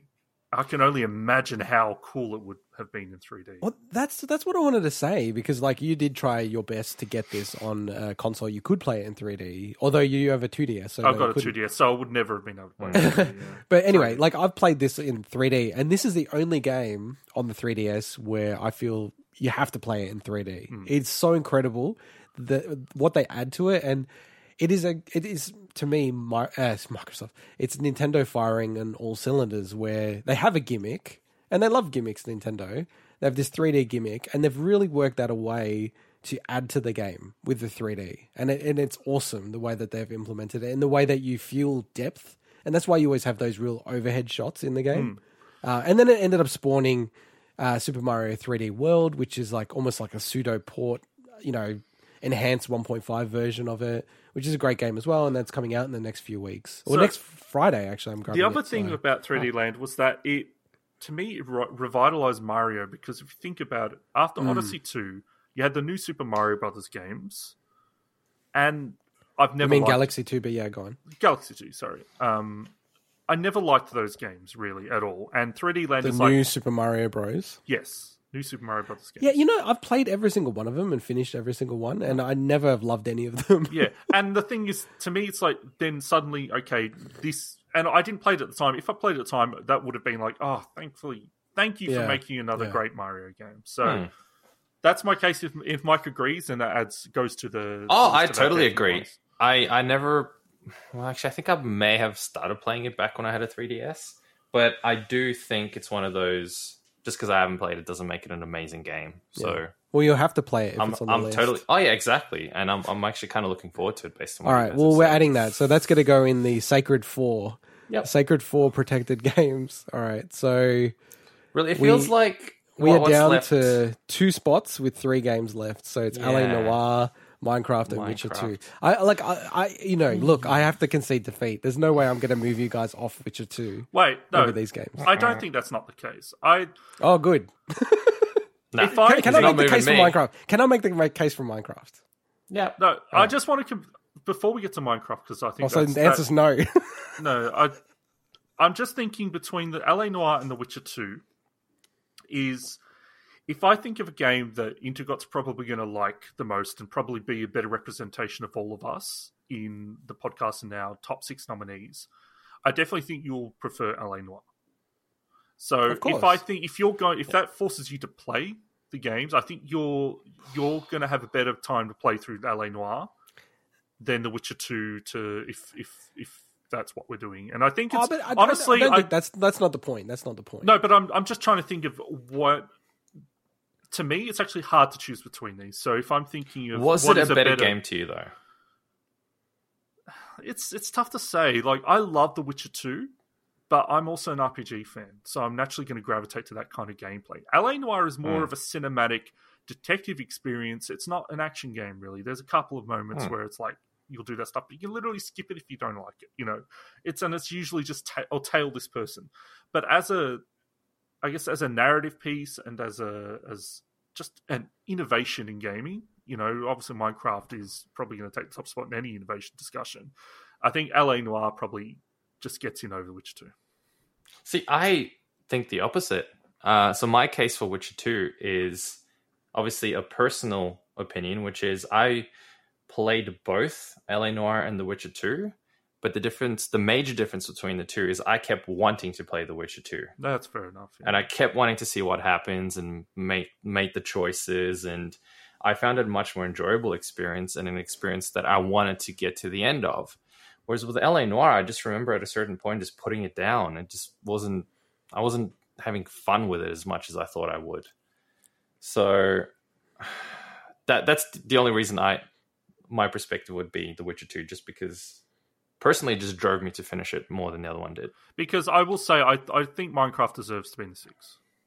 Oh, No, I think it does. I absolutely think God. it does as well. So I it really was gonna becomes have to mount this huge argument as to why you guys are nuts for not having Minecraft. it becomes I think a debate between LA Noire and The Witcher 2. All right. Well, yeah. Thank God. Like I'll But drag Minecraft. Here's across. the thing. Here's the thing. No, no. It's between Yeah. Witcher 2 now and LA Noire. Here's my problem as well. To Swinny's point, I actually want to go back and play both of them. Well, you can. And Well, that's what this shortlist was meant to Nothing's do. stopping me from doing it. But the point is, if we remove one of them from the shortlist, there'll be less of an impetus to go play that game. So I'm like, well, do I want to put You can play LA Noire on the there Switch. just exactly? Mike, do I put it there just because I want to play it? I would suggest LA Noire That- because you haven't played through the whole game. I know, and you can play it but on then, the Switch. But All then right, I feel I like think it's not a true representation of what I feel is the game that deserves to be on the list for 2011. The counter argument is to my argument. So I'm counter arguing my own argument. So the counter argument to my own argument is the fact that I've already played The Witcher 2, and there's no way in hell it's going to make it as number one. Oh, see, I So like that. I'm- I like you that. see my logic, right? I So I like might as that. well I take like it that. out, keep LA Noire in, because I know it's not going to win anyway, but I might as well, have it in the list so I can play it. So It could win. it could. I just think it's highly unlikely. Whereas The Witcher 2, there's no way it's going to win. So by that reasoning, if that logic makes any sort of sense, I would go with LA Noire, even though I don't think it's the game that should be on the list. I lost track of you 5 minutes ago. All I'm saying is... We're getting an insight as to how... I'm not going to recap the think. logic of my brain, but basically, I don't think... So there's no point having The Witcher 2 in there. It was if a I joke, know by the that- way. I wasn't getting you to repeat Okay. it. Yeah, please don't. Please don't. Okay, so I think I think So we go for LA Noire.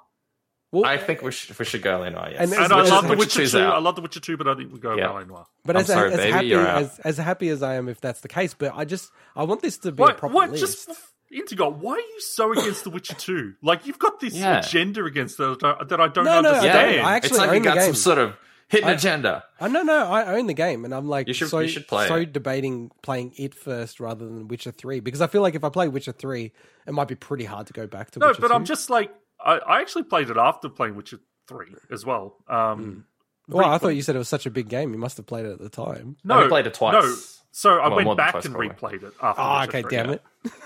Because I completed I that. think it's... I You phrase completed that things so game. I terribly completed that sometimes. game like 3 times for different achievement lists. But anyway, Sure. The Witcher 2 is a fantastic game, and I think, at the time, it actually got a lot of critical praise, and it put them on the map. And I think that, it's just because The Witcher 3 was such a phenomenon that people, especially people that kind of, may not have been, heavily into games at the time, have kind of forgotten that Witcher 2 was actually quite a hit for them. So especially And- when they ported it to console the next year. So I'm going to be the contrarian here to also say that I actually think I enjoyed The Witcher 2 more than I enjoyed Witcher 3. Which, by the way, to this day, I have not finished. Spent hundreds of hours, have not there's finished. parts of Witcher That's 2 not that I fine. definitely I love more. But I think LA Noire deserves to be in the top 6 myself. Yep. Put it in. Looking forward to playing it. Well, but it's not about just people playing it. That's why. No, it's I in know the top that. six. That's why I gave you my logical breakdown of why Illogical breakdown. Yeah, correct. my illogical logical breakdown of why I had to take The Witcher 2 out. All right, so we're taking it out. Yep. Take it out, Eddie. Okay. All right, so that's the 6. So I'll just clean this up a little bit. By the way, while you're doing that, do you want to know what was number 20 on my ranked list? What? Well, take Oh, I don't think I ranked all of it's, those. Forza 4. Because I never played it, and it's a card game. It was fair enough. followed quickly by the Old Republic, because it's an MMO. It's a very- 'Cause it's an it's- MMO, and I never played it. Look, Yeah, it's not... I had to rank the Old Republic pretty low as well. I played it and I didn't really enjoy it. Look, similar with Ultimate Marvel vs. Capcom 3, like that is higher up on my list. But again, there's games where it's like, okay, of those games, we wanted to also acknowledge the 20 best games of the year for our shortlist. You know, we knew they're never going to make it further. But Yeah. All right. And so they're all, oh my God, they're all great games in their own right. So, all right, what's the six? What's the six? you need to narrow it down. You know, this is like a crazy, crazy year. I don't think we'll potentially ever have a battle like this for a top probably six. not.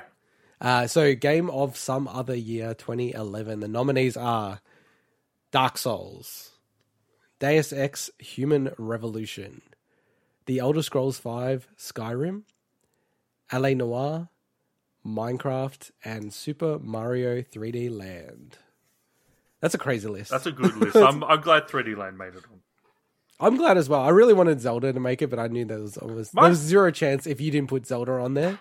And then I was like, oh, that's dead now. Mario Kart 7 was great as well when I played that. Yeah, Mario Kart 7 was in my, whatever it was, like top 9, I think it was. Like I was really close to putting Human Revolution in. Shadows of the Damned got number 10 for me as well, but that was obviously never going to make it. So what was number 10? Shadows of the Damned. Oh, okay. Interesting. Hey, question now with the top 6. Do we need to play the ones that we've already played, or is it just the ones we haven't played or haven't played? You do you, man. You do you. You can do a refresher if you want. I'm so scared. I might refresh myself on Dark Souls. Yeah, for the 5th time this week. I don't want to refresh myself on Skyrim, although I should probably go back to the one on the Switch and actually finish the main story. Honestly, I think you guys should actually complete Skyrim because there's going to be a lot to talk about with Skyrim. So I kid you not. I reckon I put across the multiple platforms. I must have put at least 300 hours in that game. And in my latest instance, where I'll have to check, it's got to be 100 hours in that one. I think the Greybeards are still waiting for me. I think you said that last time. Yeah, you said that last time. That's boring. So no, but what I'm saying is that I'm sorry to repeat. Well, okay, repeat for you guys, boring. Not repeat for our 3 new listeners. I'm just giving you crap. So let's go. So yeah, I think like as I said, we're gonna cover each of these games in a special segment in shows over the coming months, I guess, or month. Well, no, it'd be months, to be honest. Well, I don't know. Maybe we can do 2 a week. I don't know. We'll see. No. No way, man. No way. No, we'll just do 1 at a time. But I think the reality Sorry, do we is... want to... Sorry, we want to just cover one game in depth each... Yeah. Each episode. We'll talk about the details after the show. Yeah, we'll announce it. We'll announce it the week prior before we cover any of the games. Yeah. But I do think Skyrim and Dark Souls are probably going to be the ones back-ended. Oh, maybe Skyrim's the only one that's back-ended, because that's going to take me a while to get through. Because I do want to finish the main campaign there. I'm happy to do that last. Yeah, that's a huge game compared to the other games. Like, they're all big, but they're big in different ways. So it's exciting. Like, I kind of feel like I get a sense for what my top 3 would be really interesting. Top 3 is like, I really don't know where that will shake out. I can name them right now. Dead Island. Unless... Dead Island. Dead Island, Dead Island, Dead Island. Dead Island, Dead Island Riptide. We've been running long, so let's wrap the show up now. Or as always, like if you want to help the show out, make sure you give us a like or subscribe or 5-star rating at your podcast service of choice. But probably the best thing you could do is recommend the show to a friend. And with that, bye-bye. Ciao.